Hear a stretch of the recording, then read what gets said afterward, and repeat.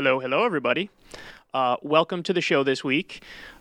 I don't want to start the mood off too bad here, but we do have some sad news. Andrew Yang, who was going to be our guest this week, he was really looking forward to coming, but he unfortunately got COVID-19. I think he's had it for like a week, at least a week now, I think. Mm-hmm. And he just did a town hall last night, and apparently after that town hall, he was not feeling very well. So we do have a bit of a special edition, a special episode of Krystal, Kyle, and Friends. Even though Andrew's not here, I'm going to be interviewing Krystal, and she's going to be interviewing me. So I'm actually kind of looking forward to that. I'm not going to lie. Yeah, we're going to do Krystal, Kyle, and Friends without the friend. Yes, it's just Krystal and Kyle this today. week. Yeah. Well, you know, in a way, we're kind of going to treat each other like interview subjects. If we were a guest. Yeah. So, you know, I think that's interesting and fun and unique. And I'll tell you, I've seen a number of comments that are basically like, my favorite part of the show is the intro and outro, where you and I talk. There's a lot of people who prefer that to the actual guest. Yeah. You know? Right. And no disrespect to the guests. We love them all. Right. You know? No, I'm actually excited to just have the chance to dive in with you as well and have a number of questions planned for you. Okay. I don't know any of them, so I don't know if that's good news or bad news. Should I be nervous? I don't know. We'll see where it goes. Your old tweets might come up. Oh, God. That's actually my favorite topic, though, so it's okay. It's everyone's favorite topic. I know. I don't know how that happened. How can we talk about you and not talk about your old tweets? I mean, I'll never be able to live down the fact that like somebody started an account for just my old tweets, and it has like so many followers. I don't even know what it's up to. Is it? It's probably flirting with 50K. I'll check it. Right? I'll check it. I don't. Cut that out. I don't want anybody to know the account exists. I'm just kidding. Edit that part out. I'm just kidding. But there was a lot that happened this week. So before we get to you and me interviewing each other. Indeed. I mean, the big news of the week, dominating certainly cable and mainstream news, was the ongoing impeachment trial in the Senate, trying to convict former President Trump, this time of inciting the riots on January 6th. And first, like on the merits, and I think we may have felt a little bit differently about this. I preferred going the route of the 14th Amendment and banning Trump from office that way. That's what I support. Because it seemed very direct. But given that they decided for whatever reason not to go that path, even though I thought that path made a lot more sense, I do really support, you know, impeachment and trying to convict him and trying to get him banned from office. And I will say that I thought the Democrats actually did a very effective job this week in making the case. Meanwhile, what we've seen of his lawyers, Trump's lawyers so far, was like, I mean, it was bad. I enjoyed it. Really bad. Hilariously bad. Yeah. Cat lawyer level. Like, they should have had the guy who had the cat filter thing. That would have been better than what they did. Obviously, he's not going to get convicted. We already know what's going to happen. And I think it's a shame because I really do think it matters that he be banned from running for office again. And I know that that's an extraordinarily extreme step, right? To take that step and say, look, American people, even if you want to vote for this guy, we're putting that off the table. I think that is an exceptionally extreme step. But he is so damaging to politics. I mean, he just ruins both parties. He destroys the debate. He destroys any possibility of doing anything good. That if that could have been accomplished, I think it would have been really positive. And by the way, you know, he's been kind of quiet right now. I would never count that guy out from being able to make a comeback. He's very dominant still in the Republican Party, being able to win the Republican primary. And then God only knows with a country that's so evenly divided what could happen. So those are kind of my top line thoughts. Yeah, I mean, I think I saw an article that said that when impeachment fails, not if, when it fails, they are going to try the 14th Amendment. So I think you and I agree that ideally that's what they should have done first because it actually had a chance. And when like emotions were the highest after that event, you want to kind of do it then so right away. Yeah, you hook people like Romney. You know what I mean? Like you'll get a decent number of them. Right. You're never going to get what do you need? 17 Republicans for impeachment. You're never going to get that. Right. Whereas with the 14th Amendment, you would just need to overcome filibusters, just slightly lower bar. You need 6, so you need 10 Republicans instead of the Senate. And you're going to get at least 5. Right? I think that's the number that they did when they were voting on whether or not the impeachment trial can proceed. I think you got 5 Republicans who were like, yes, it can proceed. And that's roughly the same number, I think, that would say guilty on the actual question, not just on it proceeding. Probably. But anyway, what I wanted to touch on was we actually don't really disagree. I think our only minor disagreement, if you can call it that, is just on the emphasis of like what's the more important factor, what's the overriding factor. Because yes, I agree with you. Like on the actual substance of it, I think the Democrats did a much better job. I think Raskin was compelling. Very. I think Trump's lawyer was drunk and all over the place and babbling and couldn't stay on topic. It was actually hilarious to watch it. Yeah, it was silly. Like talking about how he knows senators and loves senators. Like, what are you even? Some of it you really literally could not even understand what point he was trying That's right. Yeah. But ultimately, and this is the part that really does annoy me, is that I know that they all know it's just a virtue signaling exercise. I know that they all know it's going to fail. And when you have a pandemic and a depression, as we have right now, when you put all of your energy on something like that, it does come across as frivolous. I mean, again, Trump, it was terrible what he did. There needs to be consequences. You can't talk out of both sides of your mouth and egg on an insurrection. That's not okay. Like, there need to be consequences for it. But I mean, I feel like it's classic Democrats to not even pick the right fight and go into it guaranteeing themselves a loss. Right. You know what I mean? Like, so at by least, the right fight, you mean they should have done the 14th Amendment instead of impeachment? Yes, the right fight was the 14th Amendment, but, you know, the even broader picture is like virtue signaling exercises, messaging exercises, in and of themselves, it's not a terrible thing necessarily, as long as your priorities are, in my view, intelligent. Right. And so if you're going to do a messaging exercise or you're going to do a virtue signaling exercise, however you want to discuss it, do it on healthcare during a pandemic. Yeah. Because at least people know, you know, that has meaning on its own above and beyond the meaning of, I think, impeachment. Because the main thing, when you talk about impeachment colloquially, what's the idea? Yeah, you want to remove him from office. Right. That's what everybody thinks when you talk about, are they going to impeach the president? They think, is he going to be removed from office? He's already gone. So, like, even if you win, even if they got, like, what are you going to do? You going to celebrate for half a day? Go, you know, sip some champagne and call it a day, and that's it. You wasted however long just to say, like, we got it on paper. Well, and I think that is the difference that you're sketching out between why you and I were both more inclined towards 14th Amendment versus impeachment. What do you get with impeachment? You get the big spectacle. Yes. You get the trial. You get what we had this week, which, again, I thought the Democrats, I mean, it was chilling and quite searing, some of the footage video that had Mitt Romney came within feet of this mob. Eugene Goodman, who was the hero cop that we had seen before in the videos, actually turned him around and saved him from the mob. And, like, people who are downplaying this and saying, they just were inconvenienced for, you know, these lawmakers weren't in danger, whatever. Like, when you have that kind of mob mentality, people did literally get killed. Yes. And there was real violence. And Yes. if you don't think that if they had happened upon Pelosi or Romney or Pence or one of the other people that they saw as a villain, like, you think that would have just been, okay, I think that's completely delusional. So it was searing seeing all of that footage and kind of putting the timeline together. However, I think why we see it differently than the approach that they took is, like, they wanted the spectacle. They wanted and again, I don't want to downplay it, right? They wanted to have the trial. They wanted to have it consume cable news. Whereas all I really care about is the outcome of Trump getting banned from office. Right. I don't care how you do it. I don't care how you accomplish it.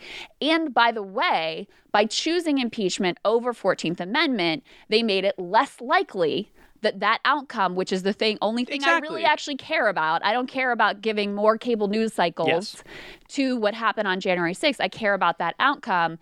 So by choosing impeachment, they made that less likely, but provided themselves with more of a platform to make the case that this was really damaging. And I think the other thing that's annoying me is that there's a lot of self-filleting going on. Like, if you, like, some of these tweets from these Democratic Congress people, it's just like, oh, pipe down, fuckface, like patting themselves on the back, like, this is an important moment historically, and I'm here for this moment, and I'm going to stand up on the side of what is right and what is just. He's already out of office. Right. And if you wanted to do what you think is the ultimate goal, which I agree with you on, which is make sure he can't get in office again, why would you not want to do that with a lower number of people that you have to get? Right. 60 versus whatever the fuck, right? Right. So 67. 67, yeah. Like, why'd you want to make your life harder? So, and I do want to give some credit to Biden, actually, who from the beginning, whenever he gets asked about impeachment, he's like, that's really not my focus. I'm focused on COVID relief. And in his press secretary, Jen Psaki, same thing. I mean, every time they get asked about it, they deflect to, we're focused on COVID relief. We're focused on getting checks out the door. I mean, look, obviously you and I both have issues with the way they've actually gone about that, and the fact that they've like negotiated themselves down, et cetera, et cetera. But in terms of the messaging and the priorities, I actually think that Biden has been pretty smart on all of this stuff. So I also want to say that the Democrats made it a point to shorten this trial and make it as condensed a time. This will be, I think, the shortest impeachment conviction trial in history. And I think they were also smart to do that. So I do want to give them credit for that. But ultimately, look, the initial strategy was the wrong direction. And I think the other thing you're pointing to here is that we just don't have a lot of trust in the Democratic Party that they actually care about the outcome versus just the signaling and being able to wrap themselves and cloak themselves in like virtue and morally signal that they're, superior and all of that. Because what do we see in politics? It's always just about like, how can we win the messaging war versus how do we actually deliver for people? And you see that in the fact that they're planning on, rather than running in the midterms on like, we got you checks and we got the vaccine now, they're planning on running on Republicans are the party of Q. Yes, and funny enough, that's exactly what I was typing down as you were talking there, is that I think my biggest issue with it really does boil down to this idea that they feel like our biggest winner is just Trump is really bad. No, you guys, seriously, he's so bad. And you agree he's bad. He lost the election. His numbers aren't that good. We're not him. I promise you we're not him. We're better than him. I don't care that it's a super low bar to clear. Right. That's the message I'm going to keep pumping out there because it also absolves me of having to do dick. That's it. So it's the anti-Trump thing, and then it's the QAnon thing, like you said, because it's the easiest thing in the world to run a campaign and be like, these guys are stupid. I'm not even stupid. They're stupid. They're dumb. And like, it's again with the pat yourself on the back, fillet yourself a little bit and act like now I'm a hero. And no, to your point, the real way to be a hero is get everybody a vaccine ASAP and get them $2,000 checks. And then you actually are a hero. Right. And I want nothing more. And I've said this a million times now in the Biden era, I want nothing more than to give him endless credit and to give the Democrats endless credit. But for fuck's sake, you got to make me do it by staying true to your word. Right. I mean, are you at the point now where even if they do the $1,400 checks, $75,000 and below, that you'll be like, okay.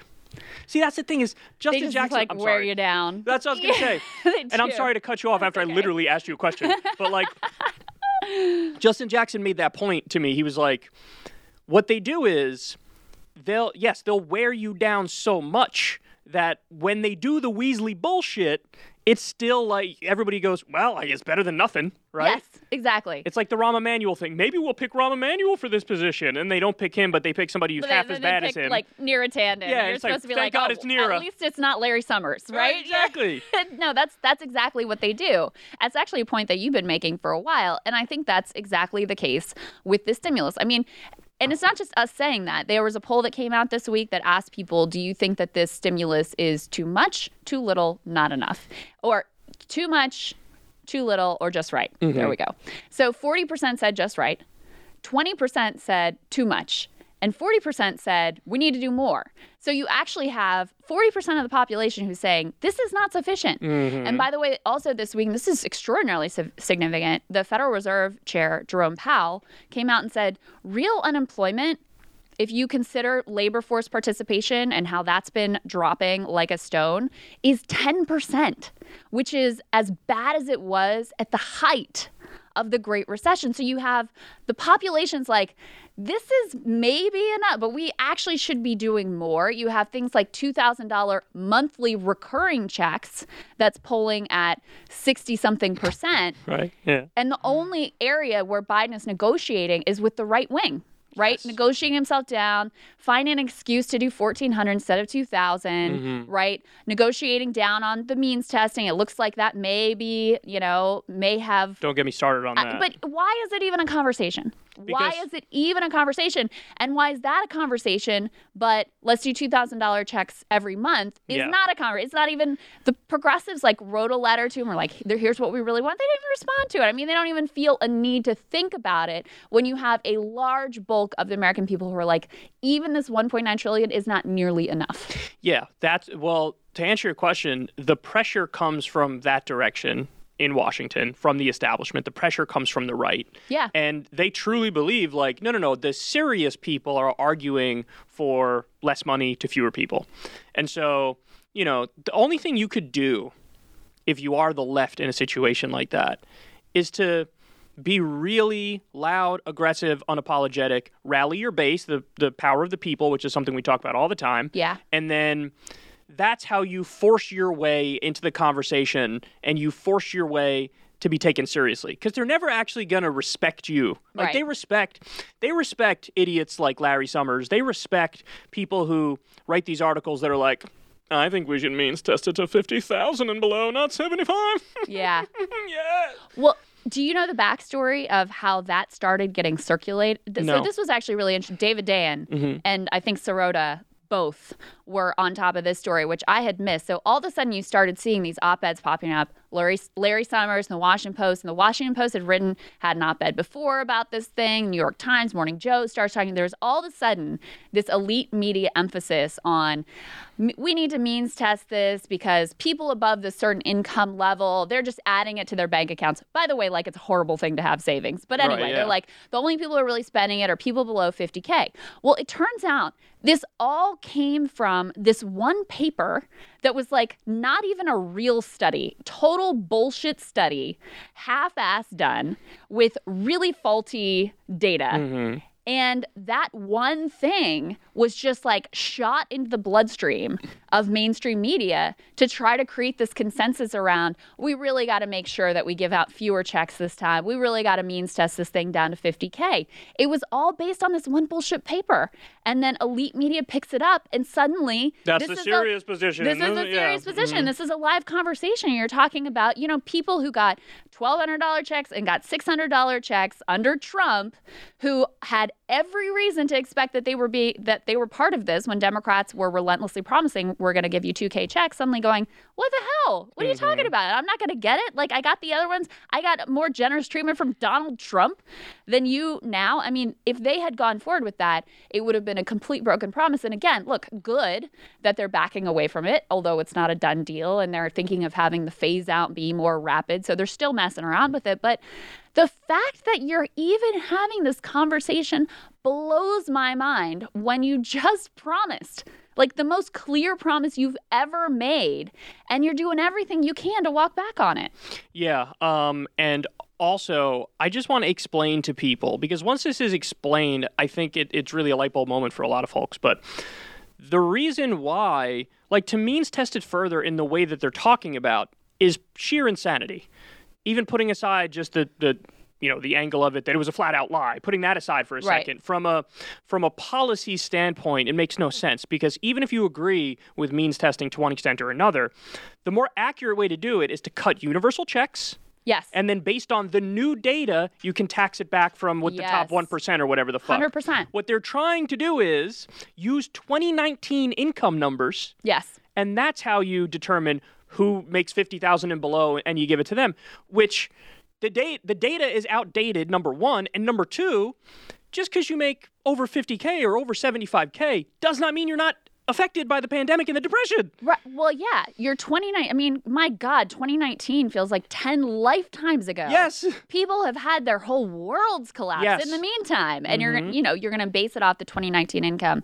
No, I think that's a really important point, because again, this is how we backslide. The fact that these checks were means tested and not universal in the first place was already a problem. Was already a compromised position. And then they want to further every chance. Like, how can we squeeze further? How can we squeeze further?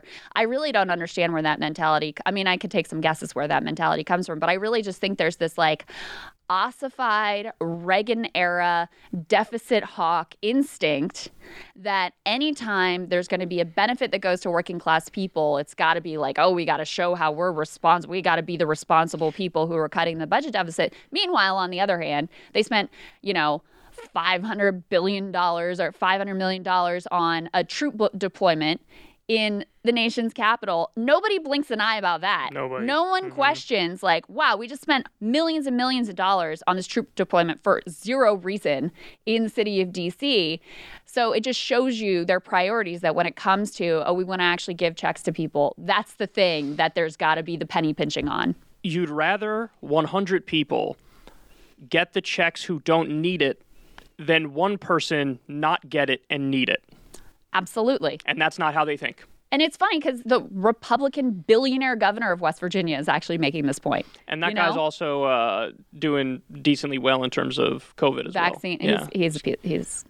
Let's not give him too much credit. Well, apparently, though, and I told you the backstory on this. You know the backstory. Yeah. They don't have that many CVS and Walgreens there. Mm-hmm. And all the other states signed a deal with CVS and Walgreens, and so they're sort of limited in how they can distribute it. He didn't, because they don't have that many there. So the government is very hands-on and going to like the local pharmacies to get them the vaccines, and it is working better. It 100% is. And the other thing that I read about is they had the National Guard engaged from the very beginning in vaccine distribution, and they're working with the independent pharmacies. He has like a lot of corruption issues. I mean, this is a guy who like billionaire, stiffs his workers. He owns the state, yeah. Like he owns the state of West Virginia. And also, apparently, even though he's a billionaire, he took like $11 million from the CARES Act and the original. So let's not give him too much credit, but he is doing a good job on those two things. Yeah, right, on COVID. But the other piece of this that's way up in the air now is $15 minimum wage. Mm-hmm. Again, incredibly popular position. 60-some% support across the country, passed in Florida, a state that went very easily for Donald Trump. And it's like the one really specific thing that Joe Biden promised to Bernie Sanders when Bernie like dropped down and did his hostage video thing. And he was like, Joe, do you support a $15 minimum wage? You can do your Bernie voice, but Joe, do you support the $15 minimum wage? Yeah. Yes, Bernie. Where am I? I don't even know where I am. Yeah, that's pretty much what happened. Where are my pills? So the House actually got $15 minimum wage into their reconciliation. Even Chuck Schumer was like, we should do it through the Senate. And Joe Biden comes out last weekend and completely kneecaps all of it and is like, I don't think it's going to be in this package. Why? So, but let me ask you, would we have gotten Manchin and Sinema, would they have fallen in line ultimately for the 15? See, here's the thing. If Biden made it a priority. Yeah, then they would have got him, right. Yes. Yeah. And that's the piece of this is they always have this attitude of like, we've got to defer to the vulnerable senators rather than these people are vulnerable. That means we can put pressure on them to get this done. Like they need, and so, if Joe Biden made a priority and said, this is a red line, I promised I would pass $15 minimum wage. This is going to essential workers by and large, disproportionately people of color, disproportionately women, who, by the way, women have gotten fucked in coronavirus, especially mothers. Like the numbers around it are just horrifying. If he made a priority, yes, he could 100% get it done. And instead, he immediately bows to pressure. Immediately negotiates with himself and kneecaps the whole thing and says, we'll get to it later and we'll do it through regular order. Well, come on. You're going to get 60 votes? You can't get 51, but you're going to be able to get 60? That's so stupid. So, right. In other words, what it really looks like is an excuse not to do it. 100%. That's what it is. It's like, I, Joe Biden, do not actually want to do this, so I'm not going to do it. Right. That's basically it. Yeah. And so if you technically support something, but you're not willing to fight for you don't really support it. You don't really support it. Yeah. And actually, the funny thing is, so I would actually like to see, given that he already caved on this and it's miserable and terrible and he isn't really for it, I would actually like to see the same thing then that you talked about in regards to the $2,000 checks about how, hey, this is an opportunity if you want to try to get it through regular order. Now, it's not going to get through regular order, but if you want to try to get it through regular order and then use that politically to just hammer them over the head endlessly, that's a good idea. It's also a good idea for a $15 minimum wage. Yes. Because, yes, you will get like 49 or 50 of the Democrats. And then, can you kind of chip away? I think some of the Republicans actually would vote for it. Definitely not to get to 60, but 53, 54, something like that. I don't think a single one of those assholes would vote for 15. I really don't. Wait, the CBO numbers also pissed me off. Did you see that? I did, yeah. The CBO, it's funny because the substance of it actually was good because the whole question with $15 minimum wage and getting it through budget reconciliation, you can only do that if it impacts the budget. And so the bottom line is the CBO said, yes, it impacts the budget. So it could go through budget reconciliation.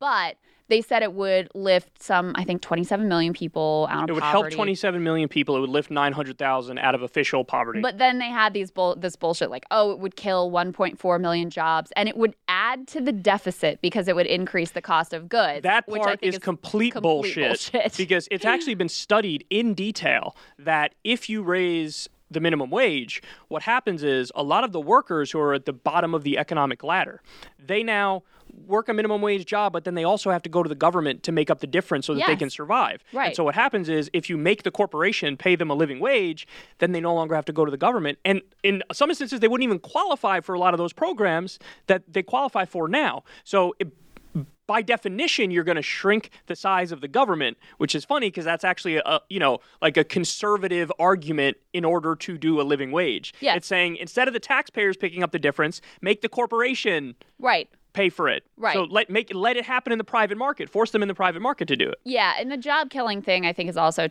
kind of bullshit. I mean, that's just not what the data's a little more mixed. I want to be fair. But in terms of the most recent research, it does not seem to indicate, and we've seen this play out too, like in Seattle, when they passed $15 minimum wage a number of years ago, and they were really the first large city out of the gates to make that happen, there was all kinds of apocalyptic businesses are going to flee and it's going to kill all these jobs and small businesses are going to be destroyed and all of that. None of that came to pass whatsoever. And Seattle's actually been rated one of the best places to do business and one of the best places to work. And it's been an entirely positive thing for people there. So even the job killing thing, I think is bullshit based on the other research that we have. But let's say that, look, if that's a concern, great. Create a job bank with $15 minimum wage, make it part of your civilian climate corps. So you're guaranteed that you're going to make up those jobs if those are lost elsewhere. Problem solved. Couple points on that. You're right about all that. I was looking at this recently. The minimum wage in Australia is effectively around $15 an hour. Okay, it's like 19 or something in Australian dollars, but it's $15 an hour about. And they have the exact same unemployment rate that we do here. Yeah. So this idea that it would lead to mass job, well, if it led to mass job loss, you'd be talking about 12% unemployment rate or something in Australia when it's about the same. The other thing is, when you look at a lot of the Scandinavian countries, this is interesting. A lot of them don't have a minimum wage, but what they do have is near universal collective bargaining. Right. So what really is their minimum wage, in essence, is way higher than what's $15, basically. Right. And in those instances, again, you're dealing with very similar unemployment rates. So the idea that, this is guaranteed to happen. Well, no, might there be a slight marginal increase? Sure. But is that a reason to not do the policy that would lift probably millions of people out of poverty? Yeah. No, of course it's not. And then the final point is,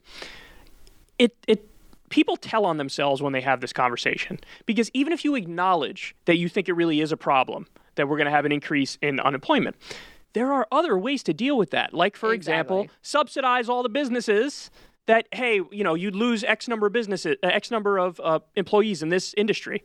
Okay, so subsidize those and say, we will subsidize you if and only if you keep them on at $15 an hour. Right. Or my favorite idea is, I would love to see, now this might be a little too complex to do, so I don't want to get too far in the weeds here, but really there should be a living wage law where it's a living wage per county in the U.S. So if you're in rural Wyoming, it might be $9.25 because that's a living wage in rural Wyoming. If you're in New York City, it might be $27 an hour because that's what you need in order to survive. You know what I mean? Yeah. So you do it like that. Now, there are other issues with that. You run into, then it's harder for people to move. There are problems with it.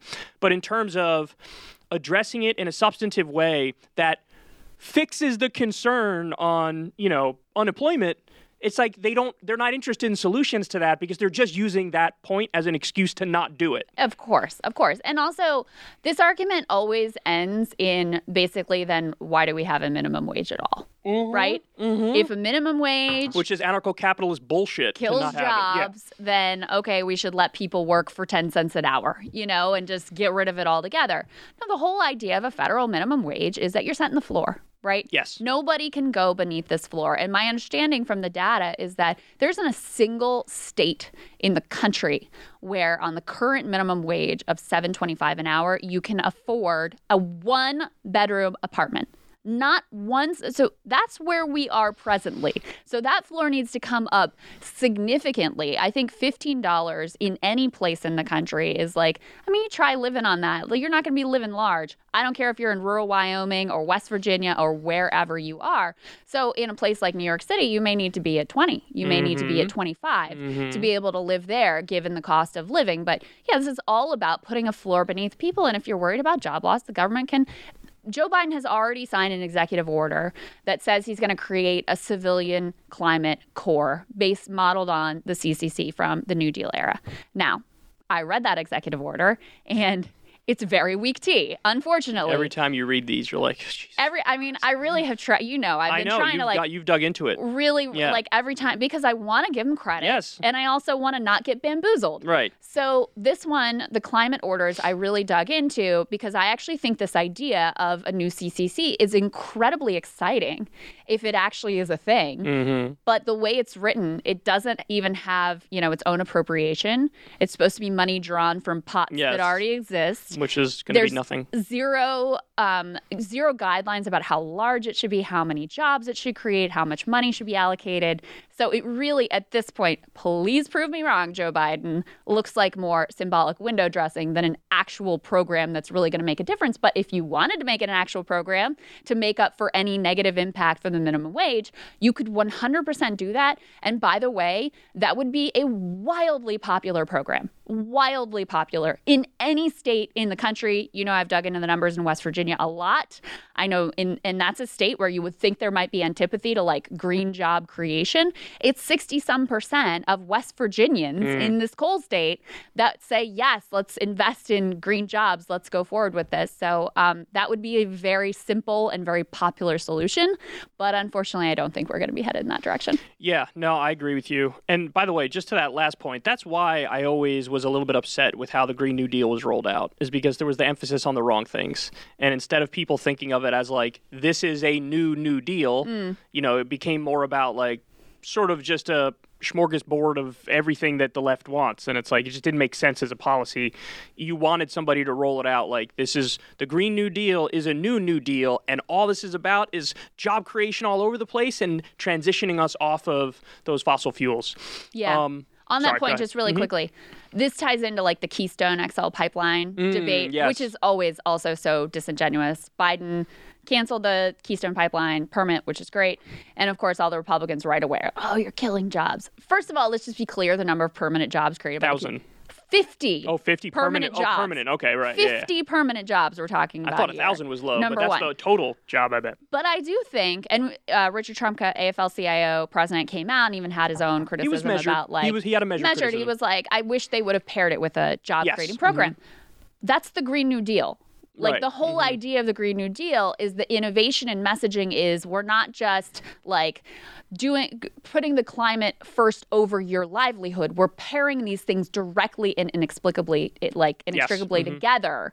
And so the fact that centrists attacked this and corporate Democrats attacked it and sort of stripped them back apart, it actually creates a real weakness in the climate messaging, makes it harder to do anything. Well, that's exactly right. But I do actually agree with Trumka, though, that like the language should have been in that executive order. It should be together. Yes, getting rid of the Keystone XL. It's like, and part of this, here's what we're going to do now to get you the jobs. Not in like a bullshit, we're going to teach it a code way either. Like, of course, here's the jobs. Yes. Here's how we're creating them exactly what it is. And here's how you apply for Here's the pay structure. It's the same or better.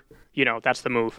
I still want to talk to you. There's an interesting research that came out on whether or not the people who were at the attempted insurrection, whether or not they were suffering from what some mockingly call economic anxiety, right? I want to talk about that. I also want to talk about Neera Tanden. So first, go ahead. Start with the economic anxiety one, because this is interesting. You want me to get canceled instead of you? That's why you're kicking this one to me. Oh, no. I'm going to go above and beyond whatever you say. I just know that you know the facts of this story. Yeah, so this is really interesting. This is something we had talked about here, I think with Bhaskar. I thought it was with Justin Jackson. Maybe it was with both. It could have been with both. Because with Bhaskar, that was the week it happened. Right, And yes. So anyway, there was this kind of debate, which is a replay of a debate that's happened throughout the Trump era of like the people who stormed the Capitol. Was it just race? Are they just like racist, violent, conspiracy theorists, or is there something underlying that? Is there like an economic trauma that they've suffered also, let me that just relates to interject that? for 1 second. Yes. It's not just race. Is it ideological? Is it like they're drunk on Newsmax and One America News Network, and so it's all about the ideas, not necessarily about pain in their lives? You know what I mean? It's like, were they brainwashed into a cult, or is there something more beneath it that's real suffering? Yeah, and this is the debate that's been playing out throughout the whole Trump administration. Yes, like, never stopped. Are these just basically people who are irredeemable? You're like, you can't possibly reach them. They're too far gone. They're too evil. They're too stupid. They're too racist. Like, just forget about them. We shouldn't even be talking to them. Like, just push them out of the public square altogether. Or is there something deeper going on here that actually, the government could address? Is there fallout from the financial crisis? All of these things. And look, I think these things all tie together into like, say it's just this or it's just that. Totally. Is really silly. But there was an addition to that debate this week from the Washington Post, who went and they analyzed all the people who have been arrested for participating in the riot, and they analyzed their backgrounds and their histories. And what they found is that a majority of them had suffered some kind of significant financial trauma in their lives. What was interesting about this is instead of going in and saying, like, what's your current income level, what's in your bank account, they looked at things like, have you had your house foreclosed on? Have you had a tax lien? Have you been sued by a creditor? Have you declared bankruptcy? And so a majority of these people had some type of event like that. The one woman that they highlighted in particular, her name's Jenna Ryan. And I don't know if you remember this woman. She's the one right? that flew in on the private jet, and she's a realtor. And so you look at that from the outside and you're like, okay, rich, yeah. Rich, that was economic my thought. anxiety, that was my initial thought, yeah. Absolutely not. But even with her, she had a lot of significant financial problems. I think she had a tax lien placed on her recently. I think she may have had a bankruptcy in the recent past. So this was someone who was like sort of faking it. But also sort of fuck you for taking the private jet, though. You know what I mean? Yeah, like what the fuck are you doing? Like 100%. Yeah. Go pay your taxes, bitch. So as one concrete metric, 18% of the people who had been arrested in the riot had declared bankruptcy. It's 18%? Which is double the national rate, which it also kind of blows your mind that the national rate is 9% of people have declared bankruptcy. But 18%, the unemployment rate was significantly higher. And then, you had a majority who had tax liens, been sued by creditors, foreclosures, all of these things. I mean, basically like some significant trauma post the financial crisis. Yeah. That had been a searing event for them. Now, look, before you chime in, I just want to say people have agency, right? Yes. None of this discussion is to be like, poor them, and let them off the hook. And I understand why she flew on a private jet to go and storm the Capitol. I totally get it, right? Because millions of people, the overwhelming majority of people who struggle do not end up violently mounting an insurrection at the Capitol, right? You have total agency over the situation. But if you don't think there are going to be ugly after effects a decade later from this horrific, searing financial collapse and the corresponding we're going to let everybody over here, the 99%, you're totally fucked and we don't care. And the people who actually did this, we're going to let you off the hook and let you get a bonus and bail you out.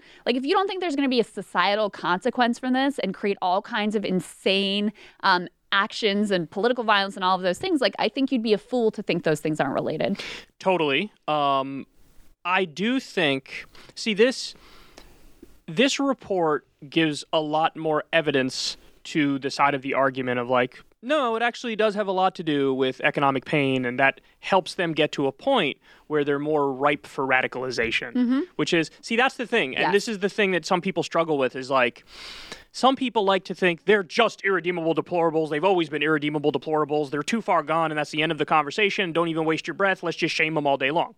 Some people think that. Some people think the over-the-top victim narrative, they have no agency, and I can't help myself but storm the Capitol, right? Right. So, right. But the reality of it is, you're alluding to here, it's very mixed. It could be all of those factors all put together, and this reminds me, and I was saying this to you off air as well, it actually reminds me quite a bit of the national conversation that happens when it comes to Al-Qaeda and jihadists, where, you got some people, the Sam Harris types would say, it's all ideological, it's all because of Islam, and they believe in an extremist version of Islam, and that's why they're acting that way, because they read the books and they're acting exactly like it says.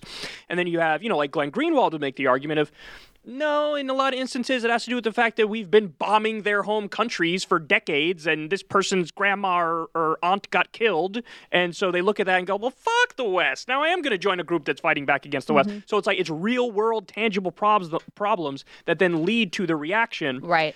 And again, I think the point that I want to stress is like, everybody's right on this. It's just you can't be all in one camp or all in the other. You have to look at everything on a case-by-case basis. You have to look at everybody's individual and particular situation, and you cannot discount any factors, because the second you start to discount factors, then you're not going to be able to solve the problem. You know what I mean? So to your point, if we had lived in a society that valued these people more, that gave them a better shot at a decent life, you know what? Maybe there would have been a lot fewer people there. It's harder to radicalize somebody when they have a decent life, when they have a decent wage, they have friends, they have family, everybody gets together on the weekends and has a barbecue, and it's lovely. Hope for your kids. For your kids. Optimistic about your kids' future. And this reminds me of the other study that came out, which I forget what the exact number was. It's some ridiculous number of the states, 48 states or something like. Deaths of despair are up massively. So most in the Rust Belt too. Right. So over the past number of years, in 48 states, working class mortality has gotten worse. So what do you think is going to happen with that scenario? Like on the most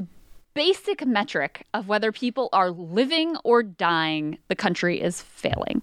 So if you just like take yourself out of the context, which is a hard thing to do when you live here, and we're just looking as an outsider at these factors of inequality and mortality and addiction and suicide, you would look at those factors and be like, this is not going to be pretty. And so again, this isn't to say that, you know, these are all wonderful people. There's nothing wrong. It's not, and what was them, etc.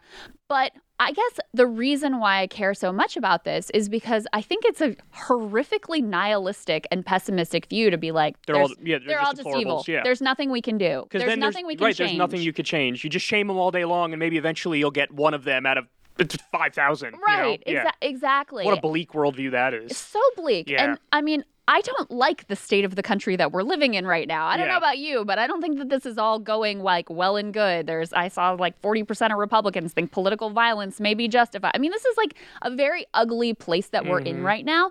So I like to think, and the evidence I believe supports the view, that if we gave people some hope in their lives and made things a little bit easier for them. So they weren't dying earlier and having to succumb to addiction and all of these things, that, you know what, it might be a little bit better for everybody all the way around, that there would be some people who would be less susceptible to radicalization, who would be able just within their own lives to be happier and find more meaning and have more paths to that sort of meaning within their lives. So I see us very much at this fork in the road, really, where there's only two paths. One path is a police state.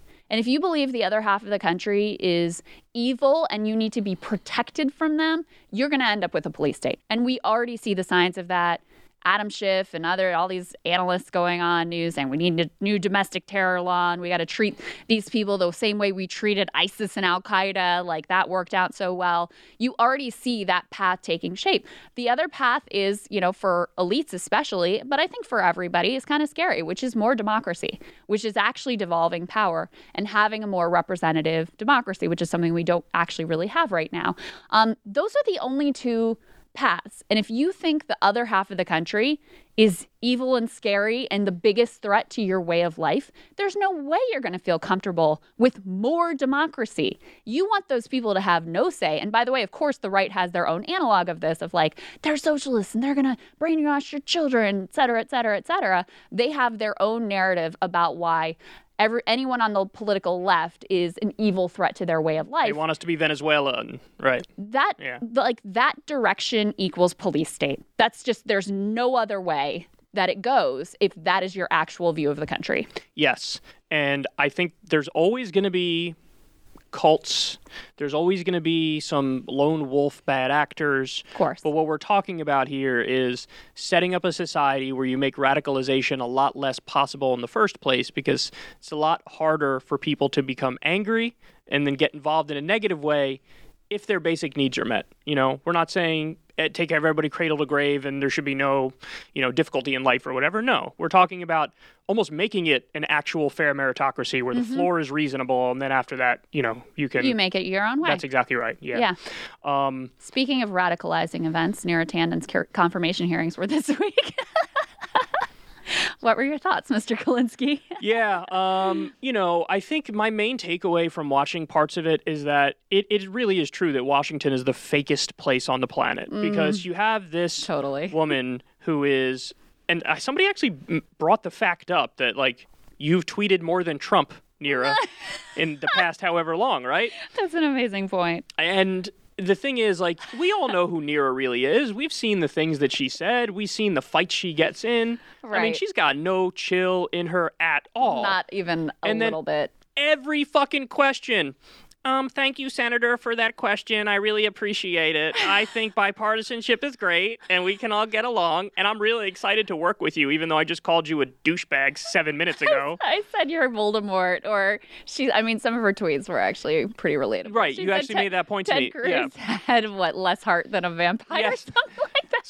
So in other words, the handful of times where Neera Tanden was actually correct about some shit, that's what she's getting I'm for. so sorry. I regret a lot of the things I said. I would have respected the shit out of it if she was like, I don't regret that shit. Look at Ted Cruz. Seriously? Like, you're Ask really him to apologize. You ask me to apologize? Ask him to apologize for existing. Fair.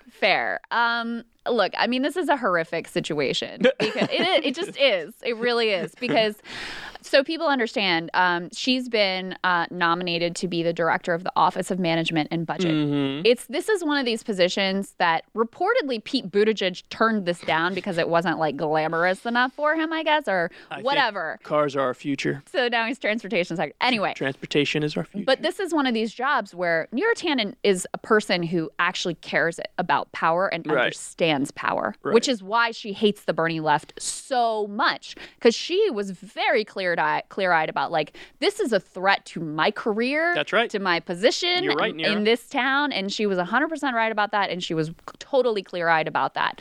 So she cares about power. And this is a powerful position. This is a position that is oversight of the budget. Lost on no one is the fact that Bernie Sanders is now chair of the Budget Committee, Senate Budget Committee. He would be working a lot with Neera, the person maybe more than anyone else who tried to destroy him and his movement and smeared them, all of that, right? Mm-hmm. So there's that piece, which makes it horrific. But the other piece of this that is maybe even more horrific is if you are the director of the Office of Management and Budget, you are in charge of granting ethics waivers to any of the corrupt corporate cronies that don't technically comply with Biden's conflict of interest policies. Neera Tanden would be the person that would make those calls, okay? There are a million reasons why this should blow your mind. And this is not speculation about how she's operated or whatever. It's really clear in her record that she has behaved in a directly corrupt manner at the Center for American Progress. Now, the whole concept of the Center for American Progress was basically this is going to be Hillary Clinton's administration in waiting. And so corporations, Wall Street banks, corrupt foreign governments, they all flooded money into the Center for American Progress, thinking that that would get them access and favors with the Clintons when they got back into the White House. And you see it, just to give you one example. So she took in a bunch of money from Michael Bloomberg into the Center for American Progress. They wrote a report on anti-Muslim bias after 9/11. Bloomberg's programs and tactics in surveilling Muslims in New York City came in for tough treatment in that paper. And that was all because they were worried about Bloomberg's money in the future. That was all. Every single mention of him stripped out of the report. Just as one little, I could go on, I could go on endlessly about this topic. Saudi Arabia, Israel, 100%. Yeah, big financial institutions. Where we're going to have a different policy. This is supposedly, think tank putting out policy. We're going to change our policy papers. We're going to change our reporting. We're going to change the way we operate to make sure that we are not actually challenging any of the powerful interests that are giving us money. And that's the person that we're putting in charge of ethics waivers. Right. And then beyond that, she's also just terrible on the issues. This is a person who's repeatedly advocated for cutting Social Security. and this is somebody who's going to be directly involved with the budget.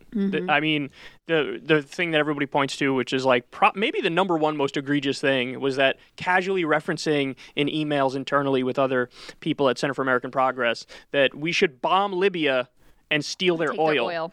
Yeah. And there's one thing you said early on that I needed to bring up because this stuck out like a sore thumb in my mind because I think it just shows the absurdity that is Washington, D.C. and how the corruption is so grotesque that they don't even think of it as corruption. It's just like, this is just how it works. This is just what we do. This is just what we do. Exactly. You said she's in charge of, quote, ethics waivers. And I thought, ethics waiver? Why is that even a thing? Like, yeah. Like, imagine in your life, you're like, listen. I'm a good person. I care about other people. I got to keep it real with you, though. I'm going to use a little morality waiver and murder this motherfucker. Right. They had it coming. I got a few waivers, that I've banked up. Yeah, so that's what I'm like, what are you talking about? Right, and it's like a serial killer who's going to grant you that waiver.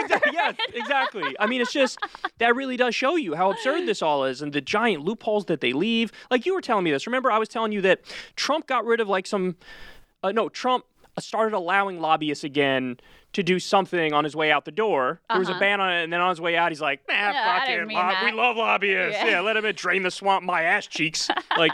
And then what happens? Biden comes back in, he puts it back, and then you're like, I read the shit, and he's not putting it back.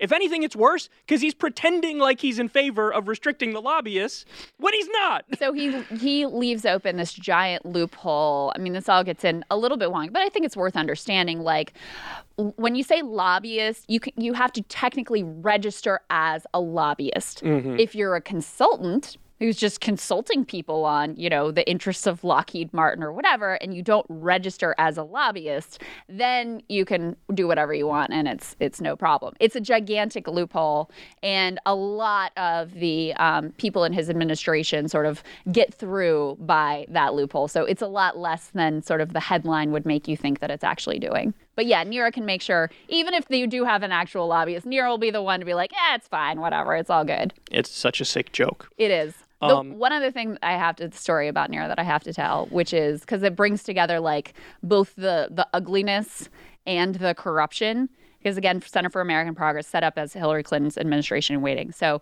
she came in to do a Q&A with their journalistic side, Think Progress, which was supposed to have independence. And Faz Shakir, who ends up going on to be Bernie Sanders' campaign manager, asked her a question about Iraq.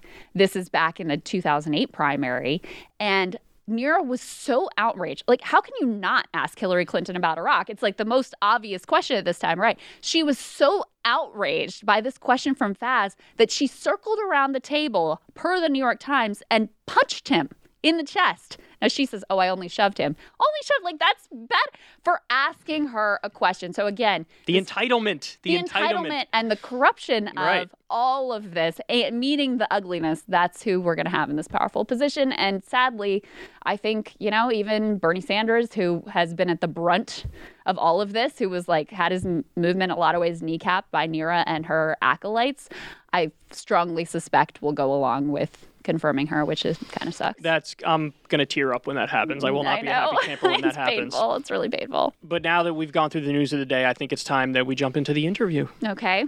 So there's a lot I want to ask you. Okay. What I want to do for people is really, really kind of go back to the basics. Okay. Because I don't know how much people know, and I honestly don't know how much you've sort of told people, to this point. So let me start with, where were you born? Where did you grow up? And talk a little bit about your childhood. Okay. Was it more, I can't say this word, I can't, rural, suburban, urban? Just walk me through all that. Okay. So I was born and raised in King George County, Virginia. Very rural. And that's actually where I live now. Still, I drive into D.C. My parents are there, and we're very close with them. So I still live in King George, although I've moved a lot of places in the interim. I actually grew up on it was the middle of nowhere. We had goats and ducks at one point, and I was very much like in the woods all the time, and very non-political upbringing whatsoever. My dad is a physicist, actually. The whole economy of that little town is based on a naval base that's like a research center. So it's kind of weird because this didn't occur to me at the time, but in retrospect, it's sort of the closest you get to socialism in America because everybody basically works on the base. That's a great point. Almost everybody has like a middle class job. So there was very little, I mean, I don't want to say there were no class distinctions, but there's very little class distinction in my upbringing. And I lived there, went to preschool with the same kids I graduated with high school from. I still see them around town. A lot of people So how are many still kids around. were in your class? My graduating class, about 100. Okay, so that's very, very small town America type stuff right there. Yeah, it was and like I said, I still, when I go to the Y, I still know like people there. I run into my old swim coach. Now, do you like that, or do you feel almost like give me a little bit? No, I love it. The thing I like about it is that it's very easy in what we do to think that some of the like bullshit conversations happening on Twitter or whatever are like this really big deal and like, somebody hurt my feelings or so this happened or that happened or whatever.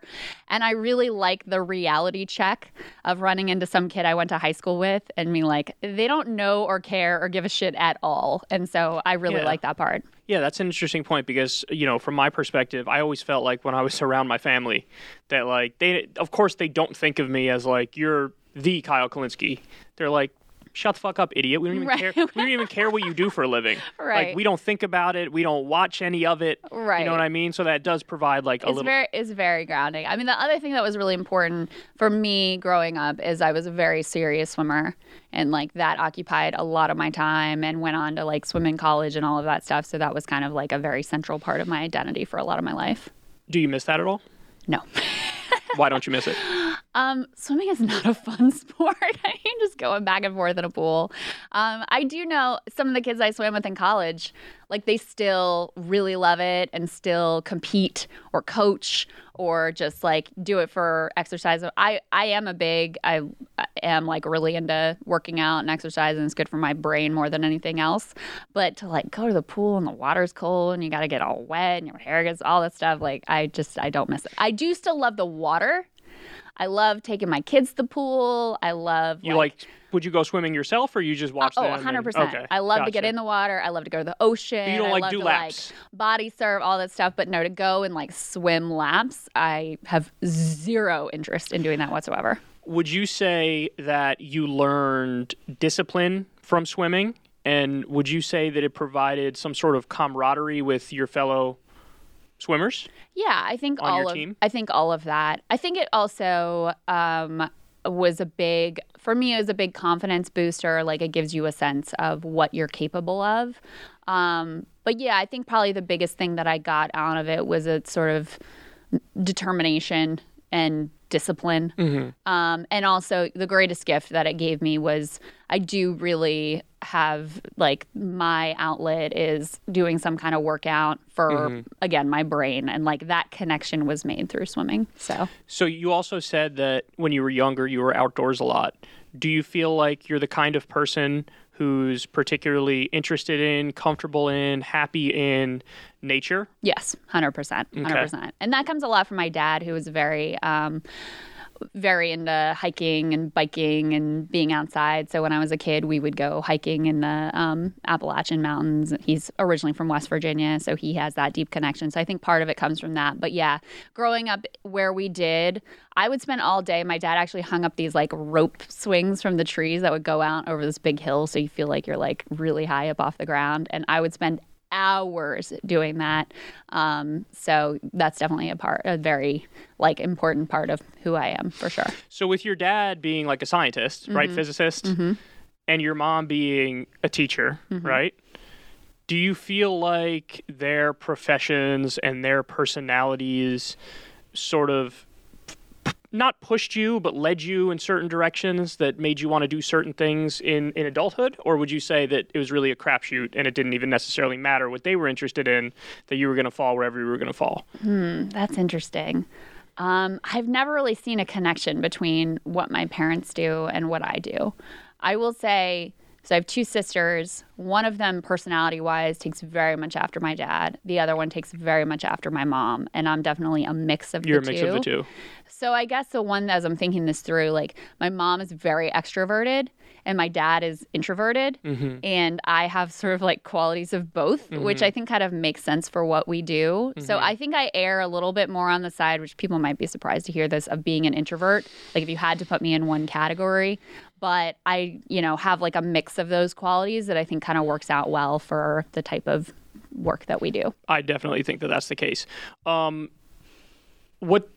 I see in your politics more than anything is like the primary concern is a care for the working class. That's the main thing that I see through all of your politics. Where did that come from? Why do you care about unions and workers? So this was part of my political evolution for sure. Like I was saying, I really didn't grow up in a political household. When I was in high school, I couldn't have told you the difference between a Democrat and a Republican. I really just didn't know. My first introduction, a lot, as is the case with a lot of people my age, like my first sort of radicalizing event or engaging event was the Iraq War, in opposition to the Iraq War. But the thing that really informed, where you could draw a through line from when I was younger to my present day politics, because I've definitely changed a lot in my views. And the biggest change has probably been like how rah-rah Democrats I am. But the through line is I lived in this town for reasons that are complex and not really worth getting into in Ohio.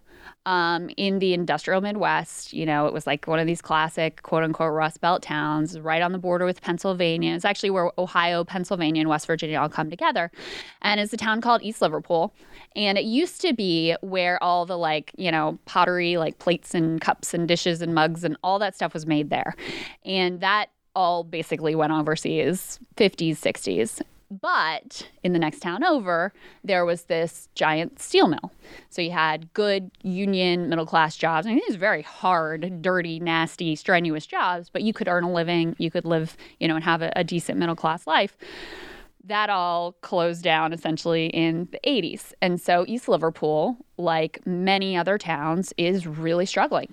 And, they've struggled in the opioid epidemic. People just don't have a lot of pathways to hope. There's just not a lot of economic opportunity there.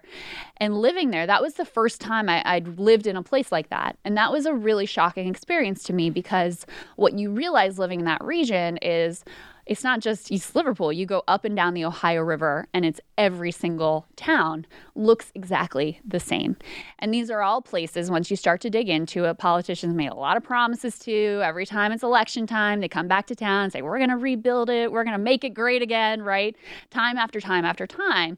And all the while they're saying this, what they're really doing is just fucking them over more. Right? I mean, NAFTA being the primary initial example that just decimated these regions, and nobody really seemed to care. So that for me was a really, really formative experience. And it's not an accident that area where I used to live used to be a very Democratic area, union, labor, Democrats, right? And now it's become a really right-wing Trump area. Like Trump cleans up in that area now. And that transition has happened just over the past, 10 to 20 years. It's been really recent. So to witness that transformation, to understand the economics, to really see up close what that kind of despair and devastation looks like, that was a very, very formative experience for me. So it sounds like this is one of those places where you had a number of people who were the 2 times Obama voters who then flipped to Trump, right? Yes. It's one of those things where 100%. And both times, they cast their vote, and then both times they're like, this isn't working out. Like, nobody's actually representing me at all. Yeah, so the nearest cities, just to give you a sense of the region, are Pittsburgh and Youngstown. Right. So, and Youngstown was it Lordstown or Youngstown, the one that just shut down another Chevy plant? So it's Lordstown, but I mean it's tied into that region's economics. And Mahone County, where Youngstown is, that it went for Trump this time. For the first, this is just one of these areas classically shifting. And this is what sucks so much about the Democratic Party, is rather than being like, oh my God, how do we win these people back? They're like, nah, fuck them. We'll go win Arizona instead. You know, exactly. There's just no care about rich suburbanites who golf every day. Yeah, in exactly. Arizona. Yeah, exactly. So based off what you just described there, I feel like and correct me if I'm wrong, one of the main reasons why you have the politics you do is not just because you were there and you were, you had the experience of what these places are like, but it also seems like your reaction to what you saw was like, I'm disgusted. Yes. And so since you felt disgusted, the idea was somebody's got to do something about this. Yeah. Right? And so that made you want to get more involved and made you want to talk about it more.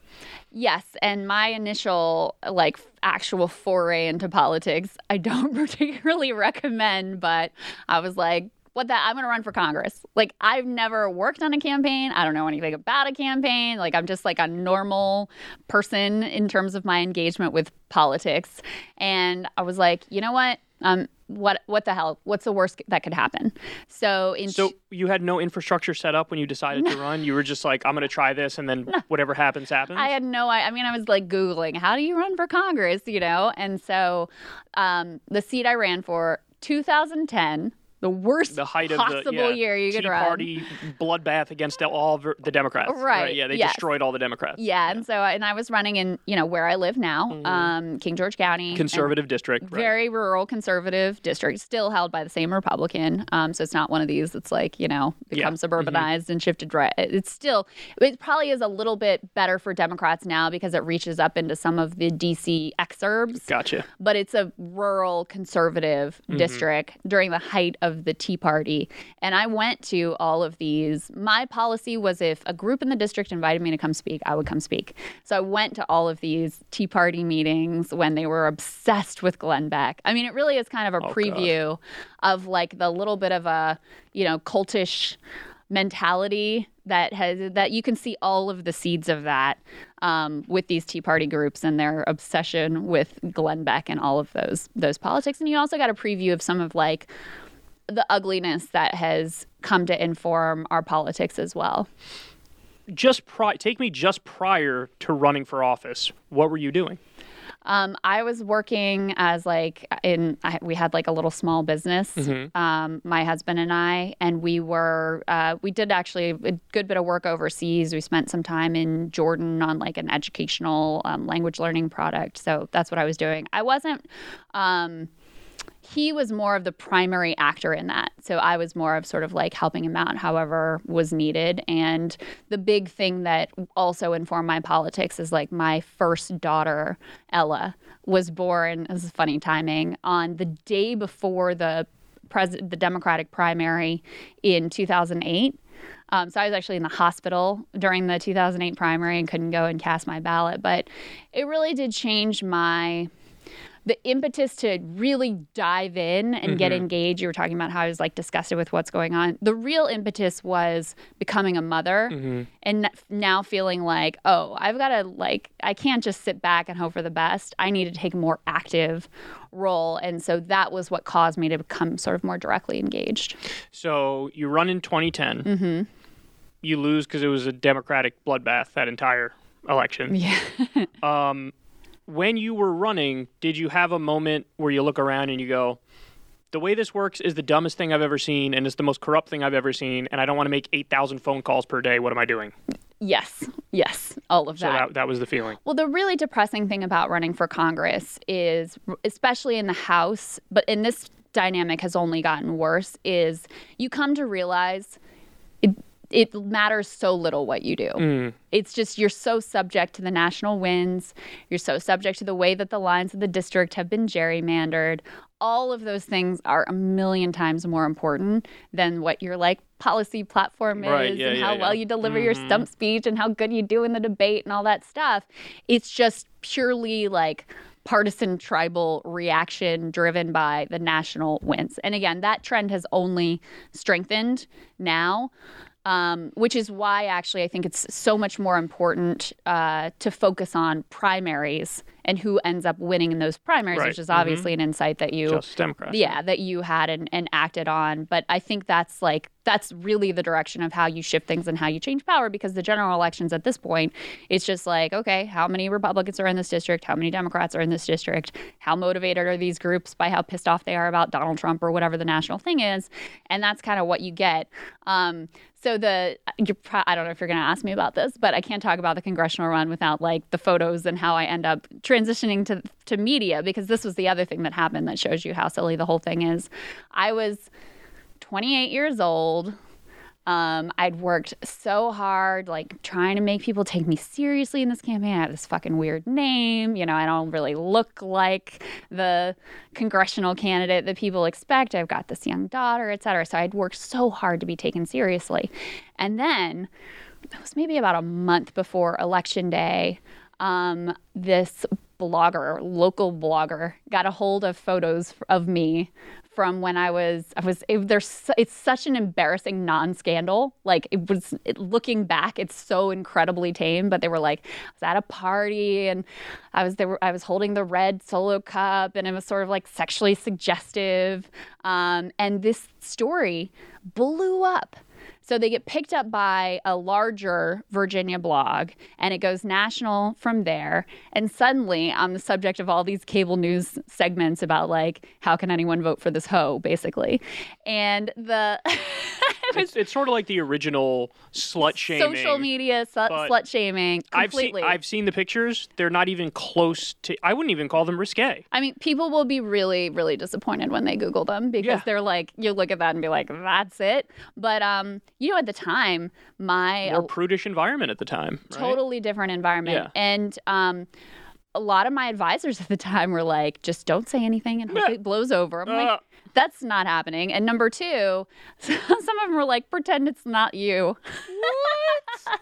And you've seen pictures of me when I'm young. Yeah, I look exactly the same. There's like no denying that it's me. So I decided to go and defend myself and be like, look, this is like sexist bullshit. Right. No one would care if this was a dude, number one. And number two, no one cares anyway. Yes. Like, actual regular people want to know how are you going to get their jobs back and like how are you going to make life a little better for them. They don't care about this. And ironically, so two things ironically. Number one, I was right. The scandal actually we did a little polling on this, actually only helped my numbers, even though I still lost by quite a lot. It actually ended up being a net benefit. But number two, no one would have ever heard of me if this didn't happen. So the cable news shows that I went on then, they liked you when you were on. They liked me. And so when I lost, they were like, come back and talk about women in politics. Come back and talk about whatever the news of the day is. And that's what snowballed and ended up in this like totally unintentional media space. So you were doing regular, basically the way it works, for these cable news networks is they have you come in as a contributor. You don't get paid. Well, so first, you're not even a contributor. Okay. Contributor, it means you have a contract, an official relationship. Okay. And then they throw you like, So you're a guest first. You're a guest. And you don't get paid. Right. And how many times did they make you do that before they were like, let's make her a contributor? I did that for about a year. For a year? So they really put you through it before... I did that for about a year. And then I was a contributor for about a year. And one of my... the person who was the best to me of everybody was actually Dylan Ratigan, who had his show on MSNBC then, and they had a panel format, like the panel was really integrated into the show. And so my normal, every Friday, it would be me, Torre, and Ari Melber. Usually. It would vary a little bit, but that was like kind of the trio that was always on the panel together. And so when Dylan decided to leave MSNBC, they created the new show, The Cycle, out of those previous panelists. So it was me, Torre. It was actually originally not Ari. It was Steve Kornacki and S.E. Cupp, because they wanted a conservative on the panel. And so that's how that came to be, is basically all from... Dylan, who was the very first person who ever put me on air, by the way, even before the scandal, he actually had me on air. Then he had me on the scandal. He had me on air during, that. And then every single week I was on his show for a long time. And then his producer, a guy named Steve Friedman, who's kind of my mentor in television, has done, Today Show and all this stuff. He's fairly legendary in the business. He started The Cycle and chose me and the others for the panel. So that's how that happened. So I'm interested in, number one, how you felt every step of the way from getting your foot in the door to being a contributor to finally being a host. How you felt that entire time. That's one thing I'm interested in. The other thing I'm interested in is the ideological growth from the beginning point to the midpoint to the end point. Okay, so how did I feel? cable news sucks, right? So like, there's times where you do something. The thing that I love the most on the cycle was, first of all, we had I got along really well with my co-host, and we, most of the time, of course, there were areas, and so it was a fun just working dynamic. Like we had a lot of fun together, on air, behind the scenes, whatever. But the other part of it that I really liked, and you'll see this in Rising now, is we would do these, we called them rants. Now, of course, they're radars, and it would be just a little monologue about whatever you wanted to talk about. And so that was really the only space that you really had to very much say your piece. And I go back and look at some of those, and I actually feel really, not 100%, some of them are cringy, right? But I actually feel really proud of some of the content I did there. I mean, that's where I did my monologue about please don't run Hillary, or like a corporate shill and nobody wants this, right? I did a piece on basic income.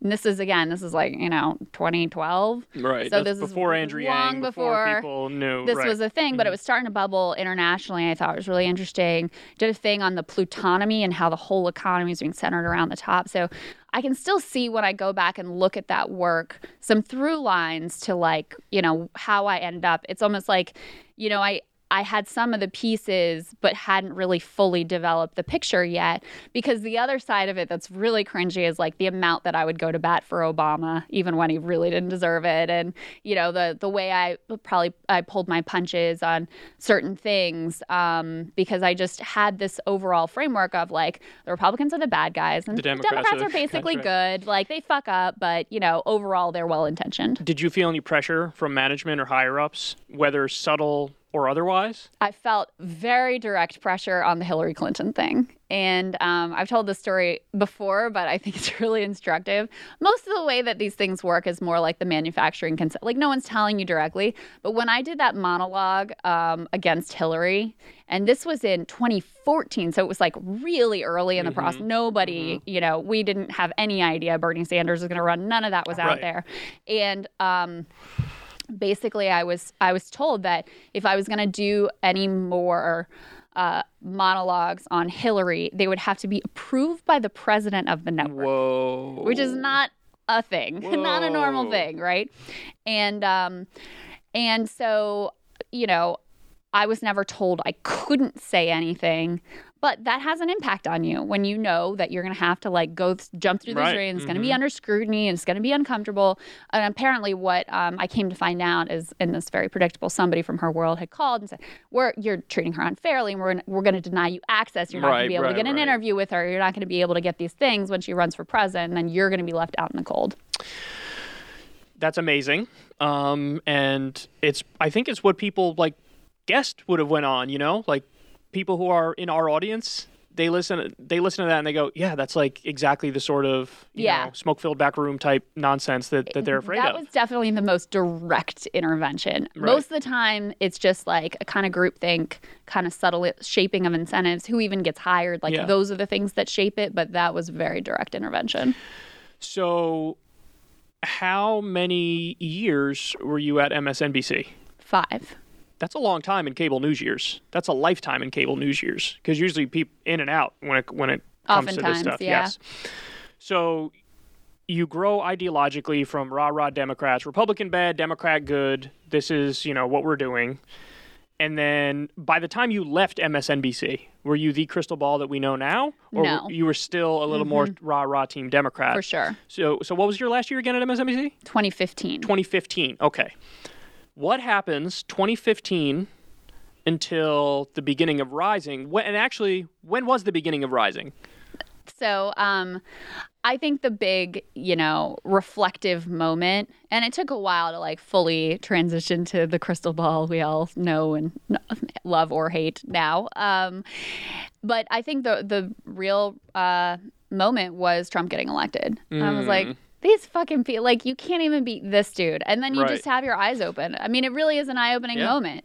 And then the way they go to, they don't do any self-reflection. There's just like, it's, it was Russia and it was sexism. And look, those things might have had some role, but to not even look for one side, you lost to the worst candidate in the world. It's the most pathetic thing. You had everything. You had the money, you had the media, you had everything going for you, and you lost to this guy. And that's when it really, that's when the worldview really sort of took hold. And I actually wrote, at this point, I was on kid number 3, and I wasn't really working. I would do little things here and there, and I actually wrote a book that almost no one read, which was fine, that I self-published. But that was the place where I did a lot of my deeper thinking, research, and actually, from that, if you read that, you'll see who I am now, even though there were still some areas where I hadn't fully sort of realized, all of the kind of ideology that I have now. So the new Rising starts 2017. Not the new, excuse me. The original Rising starts 2017. In 2018. 18. Yeah, Rising starts in 2018. Original co-host is Buck Sexton. Not a real name, not a real person. Can you imagine they put Krystal Ball and Buck Sexton? Yes, they might as well name it The Porn Show. Yeah, Krystal Ball your and morning Buck Sexton. porn show. Yeah, That's yeah. And they wouldn't let us put it on YouTube. It's probably just as well because, look, Buck is, we got along fine and I don't have any issue with him even though his politics suck. But, we had a more conventional left-right dynamic. Yeah. We didn't really have any overlap. So that had a more just kind of standard cable news feel to it because the divisions and the overlap, there wasn't anything unique or interesting about it. Standard cable news feel, and it's not allowed to go on YouTube. Not allowed on YouTube. Which, so you talk to yourself for however long that lasted. Yes, yeah, for about a year. About a year. Then Buck, who was already doing a radio show, is basically like, I'm just going to go back to New York. He wanted to be back in New York, and he's like, I'm going to focus on radio. Now, let me pause you there for a second. At that time, you probably were a little panicked, right? Weren't you thinking I thought this thing was not going to work. So you were thinking I might have to go get a normal job. Yeah, I was like, I'll write out my contract and then that'll be that. Wow. And Sagar had been filling in for Buck. And I thought, Sagar's really young and he hadn't hosted before. So there were some raw skills that he needed to develop. But you could tell this guy was really smart and had a really unique heterodox perspective. Yes. And this is what I had been wanting for Rising from the beginning was how can we have this conversation where, a non-dumb left-right dynamic. Yeah. Where there's an interesting overlap, but then we still have different views on things. And so I thought there might be something here. And for him, this was an opportunity, I think, he was at the Daily Caller. So this was an opportunity to be in mainstream and not be just in the right-wing sphere. And so I fully disclosed to him, look, I don't know, and here's some of the challenges and whatever. He decides to come on board. And one of the requirements is this is going on YouTube. So that's when the Rising that people know was sort of born. And the first interview where we were like, oh, I think this is going to work, was we interviewed Andrew Yang. Ironic that... Yes. Yeah. We hope you're feeling better, Andrew. We really do. Yeah. We'll talk to you soon, buddy. We interviewed Andrew and did a longer interview of 20 minutes or something like that. I remember seeing clips of that and enjoying it because you were asking very substantive policy questions. And that's what people liked about it. Yes. They were like, this isn't the bullshit. Normally it gets totally dismissed. This isn't the bullshit questions. They're actually engaging. That was it. We just asked, we engaged with his actual platform and policy positions and people were like, oh my God, we love this. And so that probably got, I wish I could remember. It probably got 24,000 views and we're like, oh my God, wow. Because everything else was getting 100 views, Yeah. So that was when we first, and we got a lot of subs from that. That was when we were first okay, I think this is going to work. Yes. And then it was nose to the grindstone and you guys kept going. And then you are where you are now. So, which leads me to this question. What does the future hold for Krystal Ball? Let me take a sip of water and contemplate. By all means, go right ahead. So, I think the future holds more of... I'm really happy doing the what we do together here. Like, I hope people are enjoying it, but I love having the space that we have to do these longer conversations and longer interviews. I really, really believe in the mission of Rising, even though it's controversial to some people. Oh, just very. Even the idea that you are engaging with someone who has these views that, sometimes I think Sagar's takes suck, right? Yeah, But that's the whole point.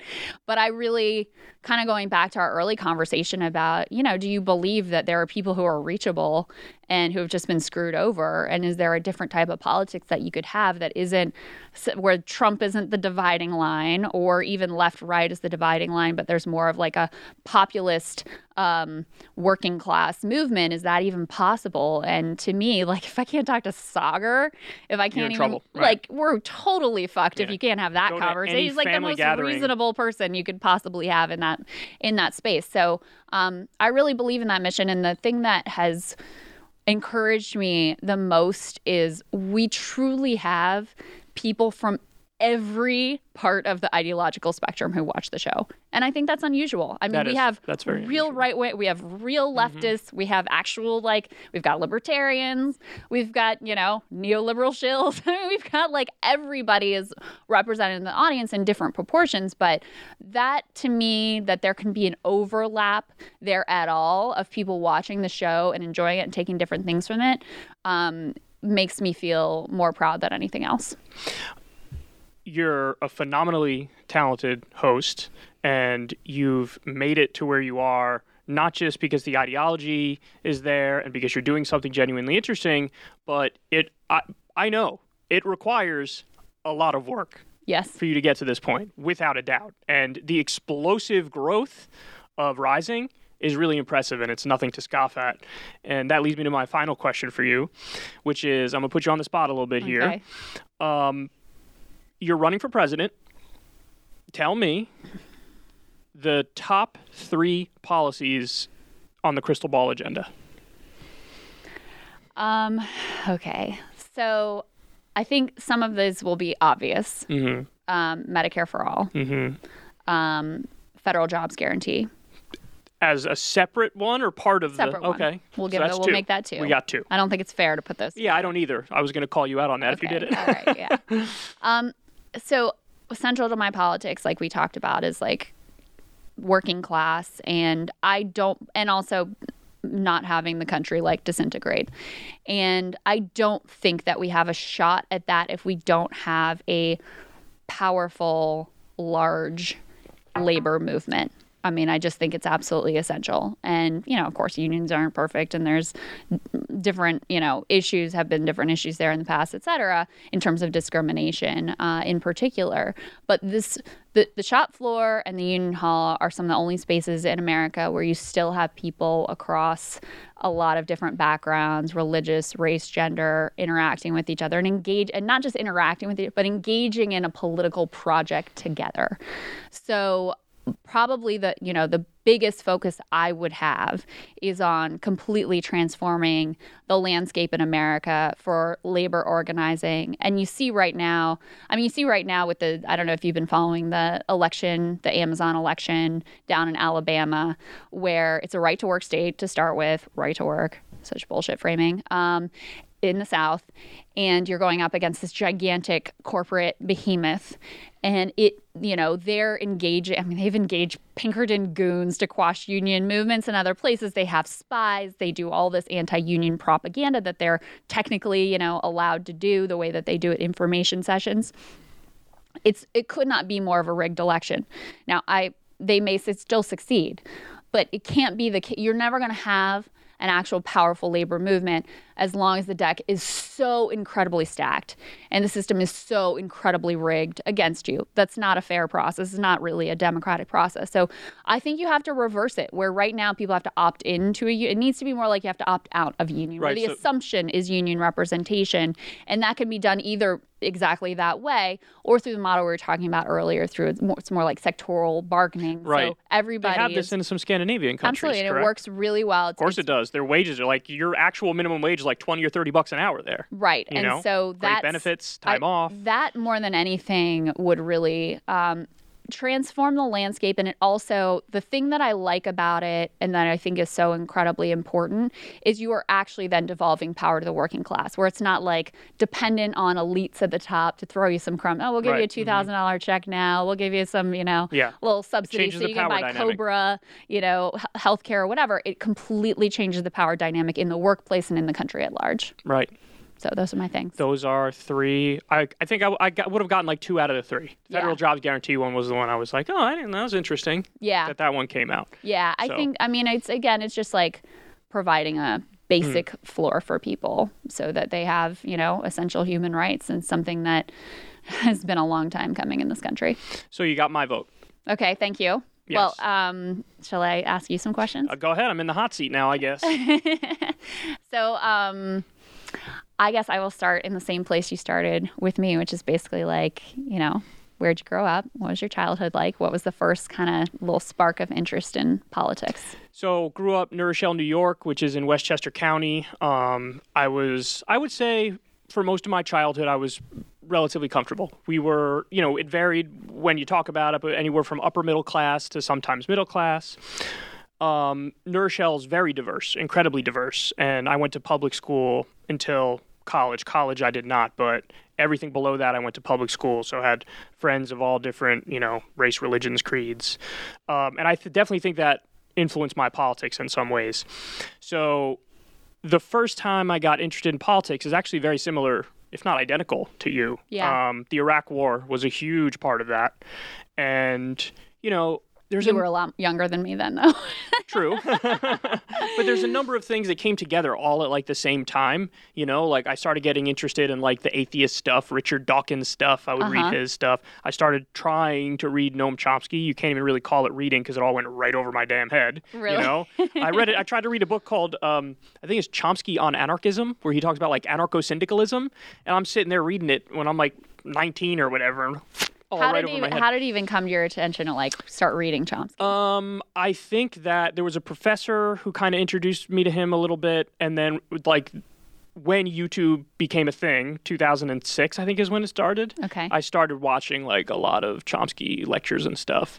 And then also the other thing is, and I've admitted this before, this part's kind of embarrassing, but I totally went down the rabbit hole of the 9/11 conspiracy theories. I was watching it and oh my God. So what do you think it was about that was appealing to you? So this is actually interesting because it was the 9/11 conspiracy stuff, and then I'd also, as soon as I started getting interested in politics, I tried to get it everywhere. So I would turn on, Fox News, and I'd watch Bill O'Reilly do some stuff. Mm-hmm. And what I gathered from what was going on is that you had, totally different views of the world on the same set of facts. Yeah. And that made me really interested in it because it's like a total blank slate. And then I started listening to Tom Hartman all the time. Big Tom Hartman fan. Love him. And then at one point, I know, still gross, Bill Maher. I started watching a lot of Bill Maher. He was better back in those days. He was, but he still wasn't good. I mean, it's through rose-colored glasses you look back and you think, but his brain has definitely been broken by the Trump His brain has era. definitely been broken. But honestly, I think the sad thing is when you're young, I think I more gravitated towards his confidence, and really now I call it arrogance. Whereas now I find it totally insufferable and smug. Whereas back then, when you're a kid, you don't know much about anything. You see somebody who's really projecting confidence, and you're like, that person must be right. It's a very monkey brain type thing, but it was definitely part of the appeal. So yeah, I came to politics through a bunch of different angles. I started getting obsessed with it all at the same point, and then it was off to the races, and I never stopped. I want to ask you a little bit of a tangent because I'm interested in it. So you're really into golf. Mm-hmm. I really can't wrap my head around that at all. The times that I've been that I've even picked up a club, I ended in tears because I find it very frustrating to do something that you can't just try harder at in the moment, exert more effort and do better at. So I find it completely maddening. What is it that you love about it? That's a great question. Well, first, let me just, for all the people who are inevitably fuck you, Kyle, for even liking golf, let me just say that it's totally a misnomer at this point that it's only a rich sport. Uh-huh. There's public courses all over the United States of America. There's working people play a lot. So it's not just, I'm just defending golf overall first before we get into it. Now, in terms of what I get out of it, I do think that the reason why I started was because my dad got me into it when I was younger. You know, I lived right next to a driving range, and he would take me over there, and I would hit shots with him and stuff. And at the time, I probably didn't really appreciate it or really think like this is something I love and enjoy. But then as you get older, you know, you do it enough, and then at some point you're like, I kind of been enjoying this, and it, you know, it becomes a getaway. You go there, you hit shots, you clear your head, and all that. In terms of why I love it now, it's the ultimate self-test. It's you versus you. You have in other sports, a lot of other sports, you have other people on your team. You know, you're playing basketball, you could pass it to somebody else. When you play golf, it's you versus you. And it's not just the physical aspect of it, it's the mental aspect of it. For sure. Because especially when you're playing in like an event where it's a tournament, like you have to stay even and relaxed, even when you fuck up.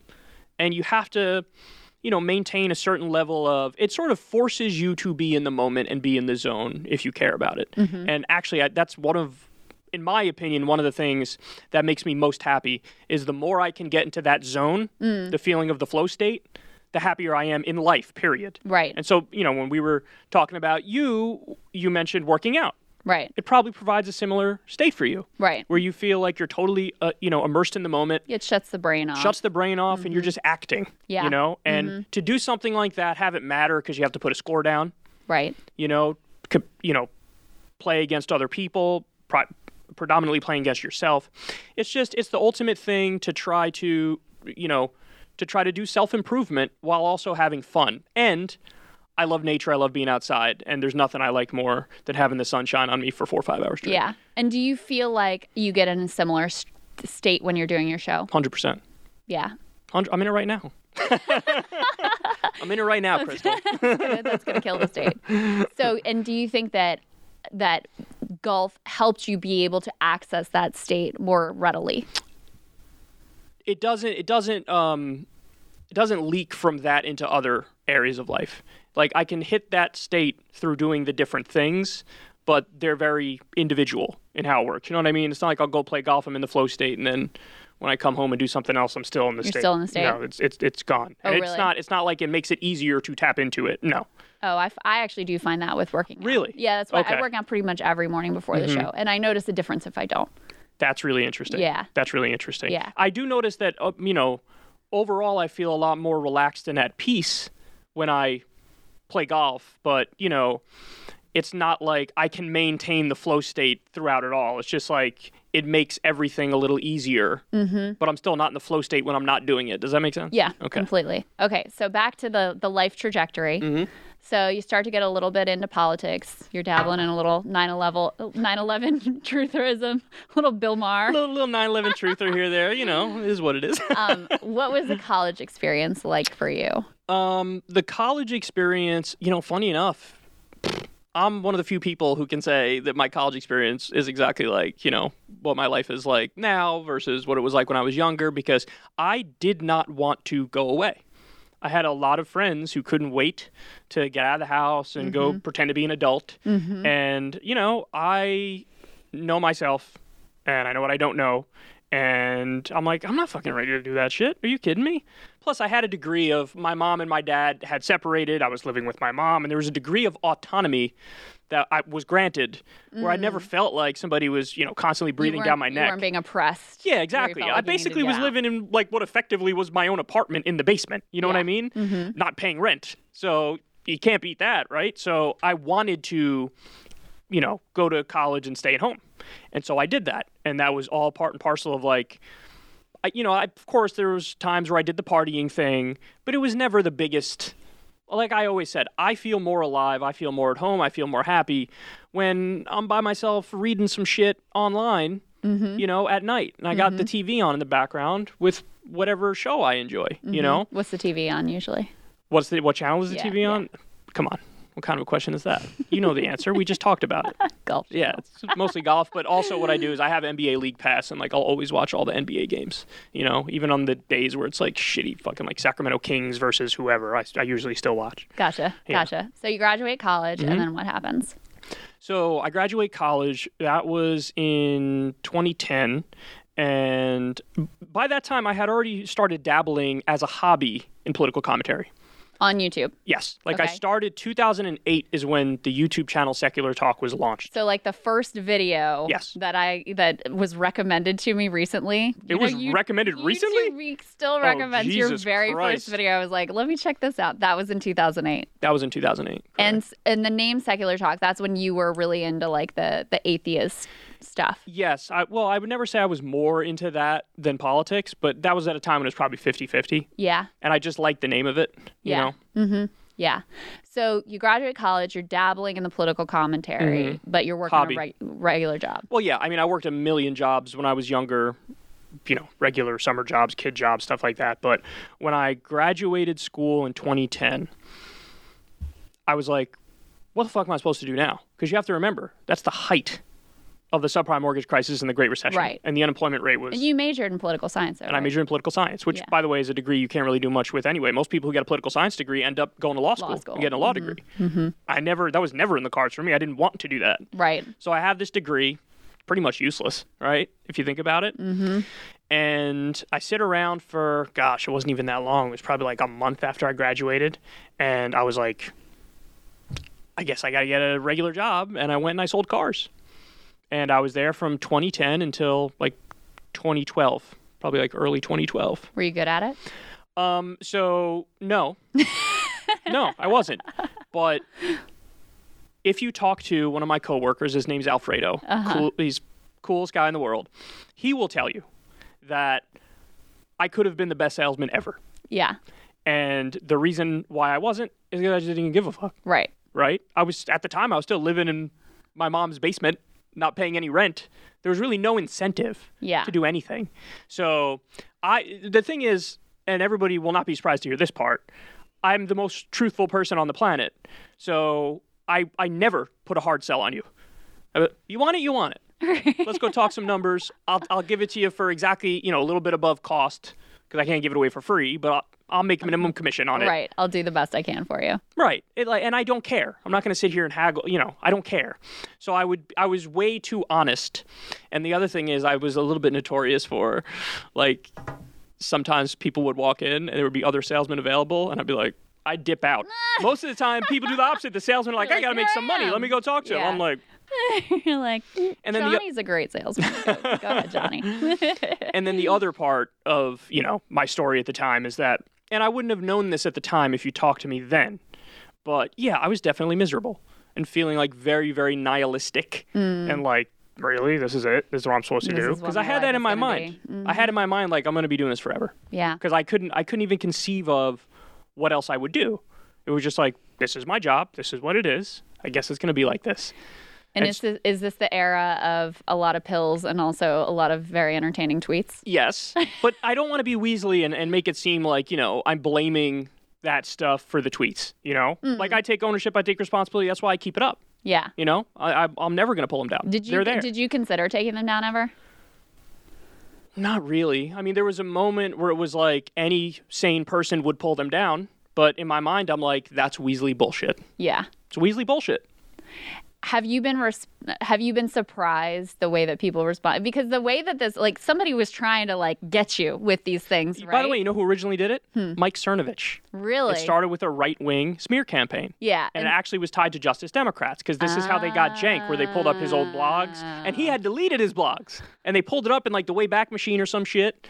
And then eventually they got around to me. Now, by the way, thankfully, I had already stepped down by that point. So they do a smear campaign. I'm like, there's nobody to fire me, bitch. Like, what are you talking about? What, am I going to fire myself? Is that what I'm going to do? And so anyway, I struck back when he came after me. And I was like, you're the guys who say, like, political correctness has gone too far and we're against the snowflakes. And then you're being the ultimate fucking snowflake. Right. Yeah, I said it, bitch. Who cares? Right. Get over yourself. Exactly. Like a decade ago, and none of it was like that, out of control. But it's really funny, though, to me, the response, because people actually, it made a lot of people feel more favorable to it. It was like very endearing in a way. Yes, but I will say this. You and I have had this conversation off air before, that I'm not a fucking hero. I'm not a hero. You don't have to pat me on the back and say, like, way to go. It's just, I look at it and I'm just like, it is what it is. I said it. That's the end of it. Yeah. And are there some things that I look at and I'm like, yeah. Like, I had this conversation with Glenn Greenwald where when he learned that account exists, he's like, this is the best thing I've ever seen. And then I told him, I was totally like, I can't bring myself to look at him. Yeah. And he's like, don't. Good call. Yes. Yeah. No, it's hard. I mean, even like things that aren't problematic, it's just hard to look back at yourself of 10 years ago. I have the same thing. Like, if I watch some of my MSNBC segments, I'll be like, oh my God, I can't believe that I thought and felt that way, etc. Yeah. No, I totally own them. You know, some of the stuff I still would say. I guess that is the difference. Some of the stuff I totally stick by, but some of it I don't. But yeah, they'll be up forever. So if I ever run for anything, which I don't plan on doing it, but everybody could feel free to shiv me in the side immediately. But, you know, like you were alluding to, there is a little bit of like a Trump effect here. Yeah. Where it's like, because you're so like, yeah, bitch, what's up? People are like, damn, I can't even talk about that now because he just said what's up. You know, it's kind of funny because I didn't actually put this together, but that experience and like my experience with the photos were same thing. I was like, that's right. This is bullshit. And it actually made people like, yeah, that is bullshit. It is bullshit, yeah. right? Mm-hmm. It's funny. It actually is a much better response than to like, let me take them down. Let me try to hide from this. Let me be weaselly. Right. Let me be weaselly. That people have a very negative response to. Mm-hmm. And so at the time when you're at the car dealership, dabbling in secular talk, putting out some amazing content, is this the time when your dad gets sick? Yes. So my dad passed away in 2011. That was when I was at the dealership. Yeah. It probably made it a little more difficult because I felt like I had nothing else going on in my life anyway. Yeah. You know, so yeah, that was rough. And it did feel like, I didn't piece it together at the time. But way past it, you think back and you realize, like, wait, if he actually could go to a doctor and didn't have to worry about paying out of pocket, he might have gone to an actual doctor because he was going to a chiropractor to save money because it's cheaper, because he had back pain, and they would crack his back and say, hey, keep coming back. We'll get that out for you. You know, you'll feel better soon. And so he kept going back, but the pain was a tumor. Yeah. And so by the time he went to the emergency room, it was already stage 4. They tried to do surgery, but it had metastasized to... It was everywhere. And so they couldn't do anything. And then, you know, within 2 weeks, he was gone. It was very quick from when he was in the hospital. Yeah. So from the time that you knew he was sick till he was gone, it was... Very quick. Month, maybe less. Wow. From the day he went into the emergency room, they basically had to do surgery immediately. Wow. As soon as they did, you know, they looked at the scans, they were like, fucking cancer's everywhere. His spine hurt because there was a fucking tumor that was on his spine. God. And it started in his lungs because he was a smoker. Mm-hmm. You know, that gets to the other part of the conversation that, like, yeah, listen, am I absolving all responsibility from him? No. You know, of course not. And it's also possible he wouldn't have gone to a doctor, even if he had the ability to go to a doctor, because he did have a streak of anti-science in him. So he might have been one of those people, typical, like, old macho man of, like, I know better than the doctors, bro. Could have reacted like that. I just want to be totally honest with everybody. Right. But there's a chance that not. There's a chance that he would have gone because he wouldn't have had to pay. And so if we had Medicare for all. You think your politics might be different if you hadn't had that experience? And that loss. I don't know, Krystal. It's easy to be like yes because it fits the story well. Yeah. But hard to say. I may have ended up in the same place through different means because, you know, I do feel like a lot of my politics, in a funny way, in the same way that we discussed how yours stemmed from disgust looking at what it was like in these dilapidated places. Yeah. I think a lot of my politics comes from an obsession with orderliness.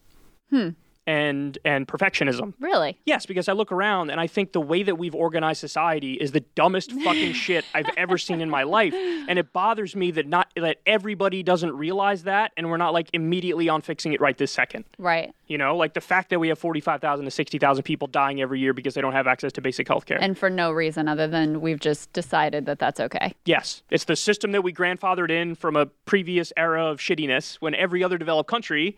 Everybody has health care, and they pay less, and they get better outcomes. I look at that, and it's really like the perfectionism and the orderliness that's like, you motherfuckers can't fix this shit? Even I can see what's wrong with this, because that's the other thing. I don't think I'm particularly smart. I don't. I think I'm pretty much a regular dude.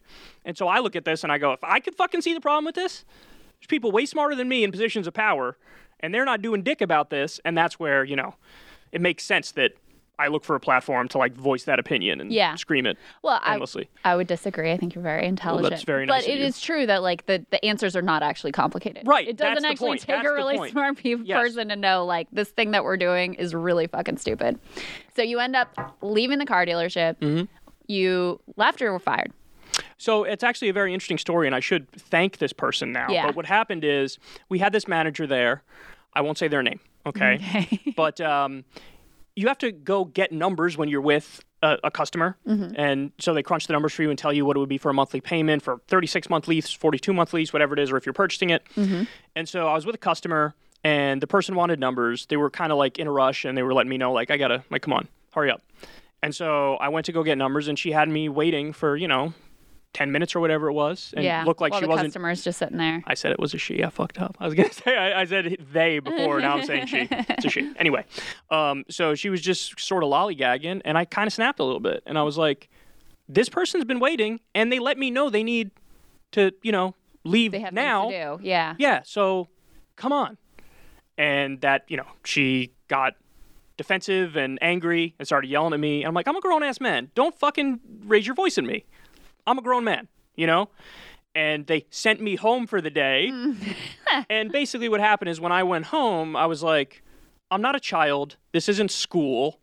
You're not going to send me home for the day. And what happened is the next day they said, you can come back. You're not fired. Anything. You just have to apologize. And I said, blow me. And that's what happened. Now I should thank her because it was that was the catalyst. Sequence of events. It was the catalyst because what happened was it was pretty much instantaneous. I think definitely within like 2 weeks, but maybe even within a week of leaving, I was like, what if I just did my hobby every day? What if I just got up every day, did 5 shows a week, 2-hour shows at the time? The amount I was putting out was beyond preposterous. Yeah. It even rivals Rising, which I know you guys put out the most insane amount of content. Yeah, but we have help. You were doing it all on your own. That's exactly right. I did have, shout out to Lilith, and there were a few people who were helping me here and there. But yes, I was working like 80 hours a week. It was ridiculous. But I didn't think of it as work because it's my hobby, and I said I'm going to do this all the time, and I was just hoping that some pieces would fall into place. And then what happened was after a while, you get to like 1,000 subs or something, you can get an AdSense account on Google. Right. I was able to get that. Then eventually TYT reached out to me. We see your stuff. We like your stuff. Would you like to be part of the network? What year was that? I want to say 2013 or 2014. Okay. So I started doing it full time like in 2012 sometime. Okay. By 2013 or 14, I was part of their network. Gotcha. And then from then it was rocket ship from there on, where it was like I went from getting, less than 1,000 views per video to almost instantaneously getting thousands. And then it was just a steady rise to where I am now. Was that the moment when you knew like I'm gonna make it, or No. Was there another moment? The moment I knew, funny enough, it actually wasn't the money part that made me think like I'm gonna make it. And all I really want to do is pay the bills. Like, let me just pay the bills and be okay, and I'll be happy. You know, the only moment to this day that I was really like, I'm gonna be okay, and I made it. The only moment was 100,000 subscribers, because in the back of my mind I had this idea of like a lifetime goal of 100,000 subscribers. Yeah. Where I was like, that's the number, 6 figures, or it's not 6 figures, 6 digits, whatever the fuck. Right. Numbers? It's 6 something. Whatever. 6 of the things. And, I had that moment where I was like, oh, I'm actually at a point. I did the thing already. And I'm at a point where it's like possible if I'm out in the middle of the day in a busy city, somebody will be like, that's the guy. That's the moment where I was like, oh, I'm gonna be just fine. Yeah. That 100K number was really important for Sagar and I too. Interesting, because and you tell me how you feel about this. I'm not even gonna react like that to 1 million. Yeah. You know what I mean? 100 was totally. the biggest thing. 100 was way bigger than 1 million. I'll be like, okay, it's just. I mean, okay. It was exciting to hit 1 million, but I wouldn't know, Krystal. You're right there. You're right there. As you know, we get like way nicer algorithm treatment than you do. It's wildly unfair. But so you hit 100K. You know you're gonna do this thing, and then how have your politics evolved from the beginning of Secular Talk to now, or have they? That's a really good question. No, I think what happened was when I started, there is this framework, which is actually the same thing that you discussed, which is, yes, you go into it with this mindset of the general rule is Democrats good, Republicans bad. And then you sort of pick stories with that in mind, and those are the things that you talk about. Those are the things that you stress. Yeah. And, what I learned very quickly, it's like still even back during the Obama era, is like, oh, that's not really true. Right. And I was confident enough to tell everybody what I felt every step of the way. And so when it morphed from Democrat good, Republican bad to like Republican really bad, Democrat bad, you know, I was confident enough to let that be known and voice that. Yeah. And all what you've seen over time is me never changing that original formula and just staying true to all I could promise the people is I'm going to be totally honest with them. Yeah. You know what I mean? That's the only thing I have. I'm not special. I'm not extra intelligent. I swear to you, I'm going to tell you whatever I'm actually thinking, even if that thing might make you go, fuck this guy. And have you had things where you did have a significant part of your audience be like, fuck this guy?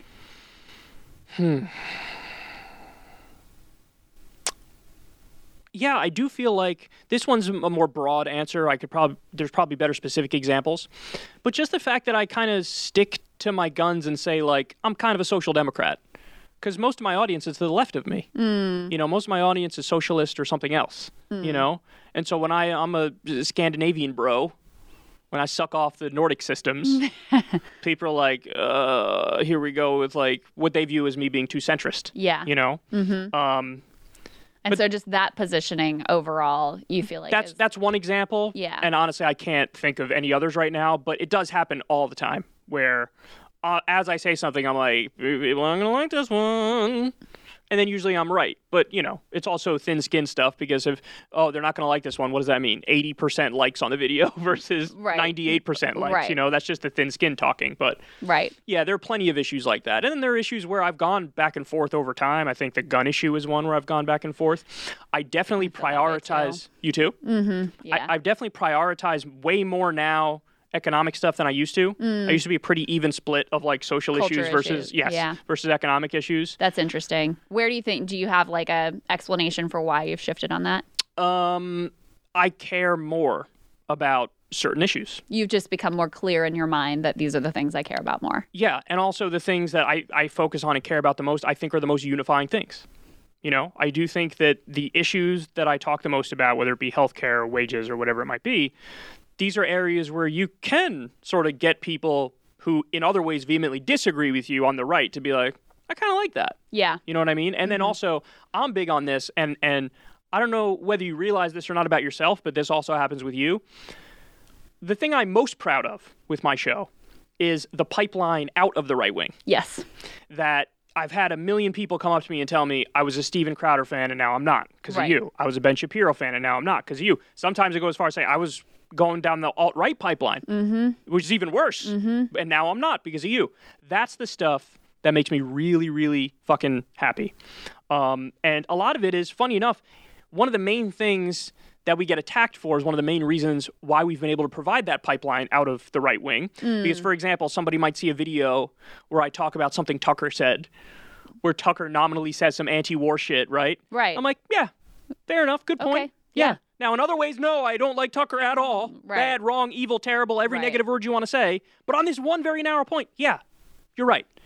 And guess what? If somebody hears that and they're a Tucker fanboy, like, interesting. Maybe let me hear what else Kyle has to say. Yeah. And then when they see me disagreeing with him, they know it comes from a place of being sincere and genuine. Because you gave him credit when it was appropriate. That's right. That's all. Listen, that an honest person gives credit where it's due. Yeah. You know? And I always say, where you agree, agree. Where you disagree, disagree. But you just have to be clear about what those things are. And sometimes, unfortunately, you and I have both been attacked for it.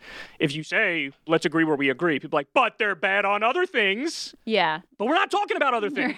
When we talk about that, I agree with you. Right. You know? Right. And that's not to say that there aren't some people who may be just like totally beyond the pale. But we have to be honest about who is and isn't beyond the pale. Yes. Because the number of people who are seriously too far gone is a lot smaller than people think. I agree with that. And I also just think that if you have someone who, whether we like it or not, has a lot of power and following and, you know, mainstream acceptability in the first place, I think you kind of have to engage with them because, like, you're not platforming them. They already have their own damn platform. So it's silly to be like, oh, if I ignore them, then that's going to make a difference. And you and Saga ran into this issue relatively recently when it was on the Trump threatening to invoke the Insurrection Act and deploy the troops because of the BLM protests and riots. Yes.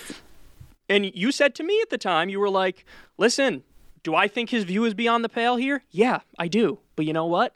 when you look at the polling data, he's got a majority of the country on his side right now. Yeah. So we have to engage with this view. And that point landed with me. Because I was like, damn, she's right. If like 60% of the country is agreeing with Sagar, how could we get on our high horse and be like, I'm not even going to engage on this point? Right. Even though we both agree it should be beyond the pale. Right. But it's not. Or even 40%. Right. Even, like if you have a significant chunk of the country who believes this thing, then you have to at least be able to debate and engage with it without just being like, no, you're evil, wrong. I can't even talk to you anymore. I just don't.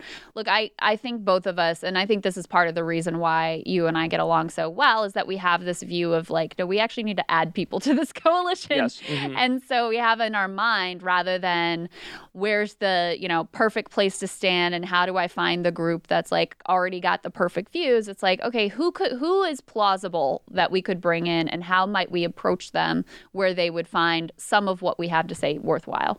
Right. That's exactly right. So let me ask you, the last two questions I'll ask you are the same ones that you asked me, which is number one, what's the future for Kyle Kulinski? The future for Kyle Kulinski is Krystal, Kyle, and Friends. Uh-huh. And the future for Kyle Kulinski is continuing to do secular talk. It's such a beautiful answer when you can say, actually, what I'm doing right now is exactly what I want to do. And I feel the same way. It's all I ever could have asked for, ever.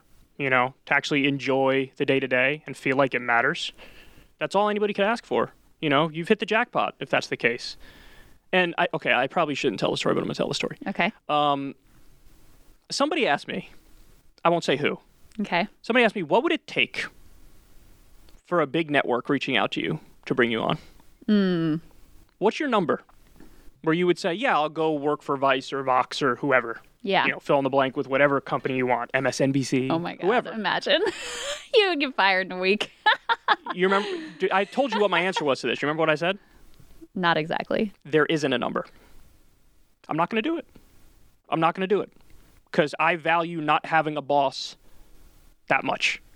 And I value my connection with the audience where you guys know there's no filter and I'm telling you exactly what I think. I value that so much that there literally isn't a number you could say. Yeah. They could say $10 million. I'd say, guess I'm missing out on $10 million. So there are certain things that you can't buy. Like you can't buy happiness. You can't buy waking up every day and loving what you're doing. You can't buy the freedom and independence of not having somebody tell you what to do. You just can't buy that. Yeah. And so if it means I roll the dice and I make less, okay, so be it. And by the way, our audience has been phenomenally great to us. Yes. Subscribe to Krystal, Kyle, and Friends, everybody listening to this right now. $5 a month on Substack for the video, or you can listen to the audio for free. But anyway, I think they take our point. It's that if you live your values in a way, not to sound, cheesy, but yeah. It's respected. That independence is in what we do is literally everything. Yes. That's why people gravitate towards you so much, is because they know there's no other thing that you're considered, no influence, no boss, nobody's saying you can't go there, you can't cover this, or you can't say that. It's just totally, your best attempt. And look, we both are going to get it wrong sometimes. Yes. But your best attempt to interpret what is going on and the implications of that. So if/when you run for president, what are your top three? So I'm going to say Medicare for all, obviously. Mm-hmm. That's up there for sure. Single payer, I'm going full, not public funding of private institutions, public funding of public institutions. Mm-hmm. I want to nationalize the whole fucking thing. Yes. Okay. I do also want to say UBI, but I'm going to leave that off and I'm going to say that's my number 4 issue. Okay. So one is Medicare for all. And then I go a little different. Okay. This is different, but this is actually what I would do if I was running for president. I would run on something called the American Deal. Okay. It's basically like a New Deal. And the idea would be, let's create not just a better infrastructure, not just an upgraded infrastructure. I want the number one infrastructure in the world by far, and it's not even close. I want it to be A++. I want other countries to look at it and say, holy fucking shit, look at what they just did. Yeah. Okay? So it's sort of like a mix of a New Deal and a Green New Deal, and you put it together. And the most important aspect of it is beautiful infrastructure everywhere, but also very good high-paying jobs, sort of, like a new FDR type approach. And the reason why I prioritize this one so highly is because it's genuinely unifying. This is where you get people on the right and people on the left. 80% issue. that they're like, I love it. Yes. Now, of course, it gets smeared 1,000 ways, but if you have an effective communicator who's laying it out, then it doesn't matter that they smear it. We're going to win on it in the same way they tried to smear JFK, and he ended up winning 4 times. Okay, so that's one thing. And the other thing is, and it took me a while to get to this place, but I'm happy that I'm here now, because I would have said, like, corruption-related previously, get money out of politics, something to that effect, which I still value deeply, of course. Absolutely, yeah.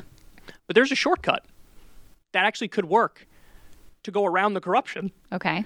It would be a national direct democracy law, where every time you go vote in a presidential election, you vote on like the top 5 issues. So imagine next time you go vote for president, it's like, okay, who do you want for president? And then it's also, should we legalize marijuana nationwide? Should we raise the minimum wage to a living wage? Should we get out of the wars in Iraq and Afghanistan?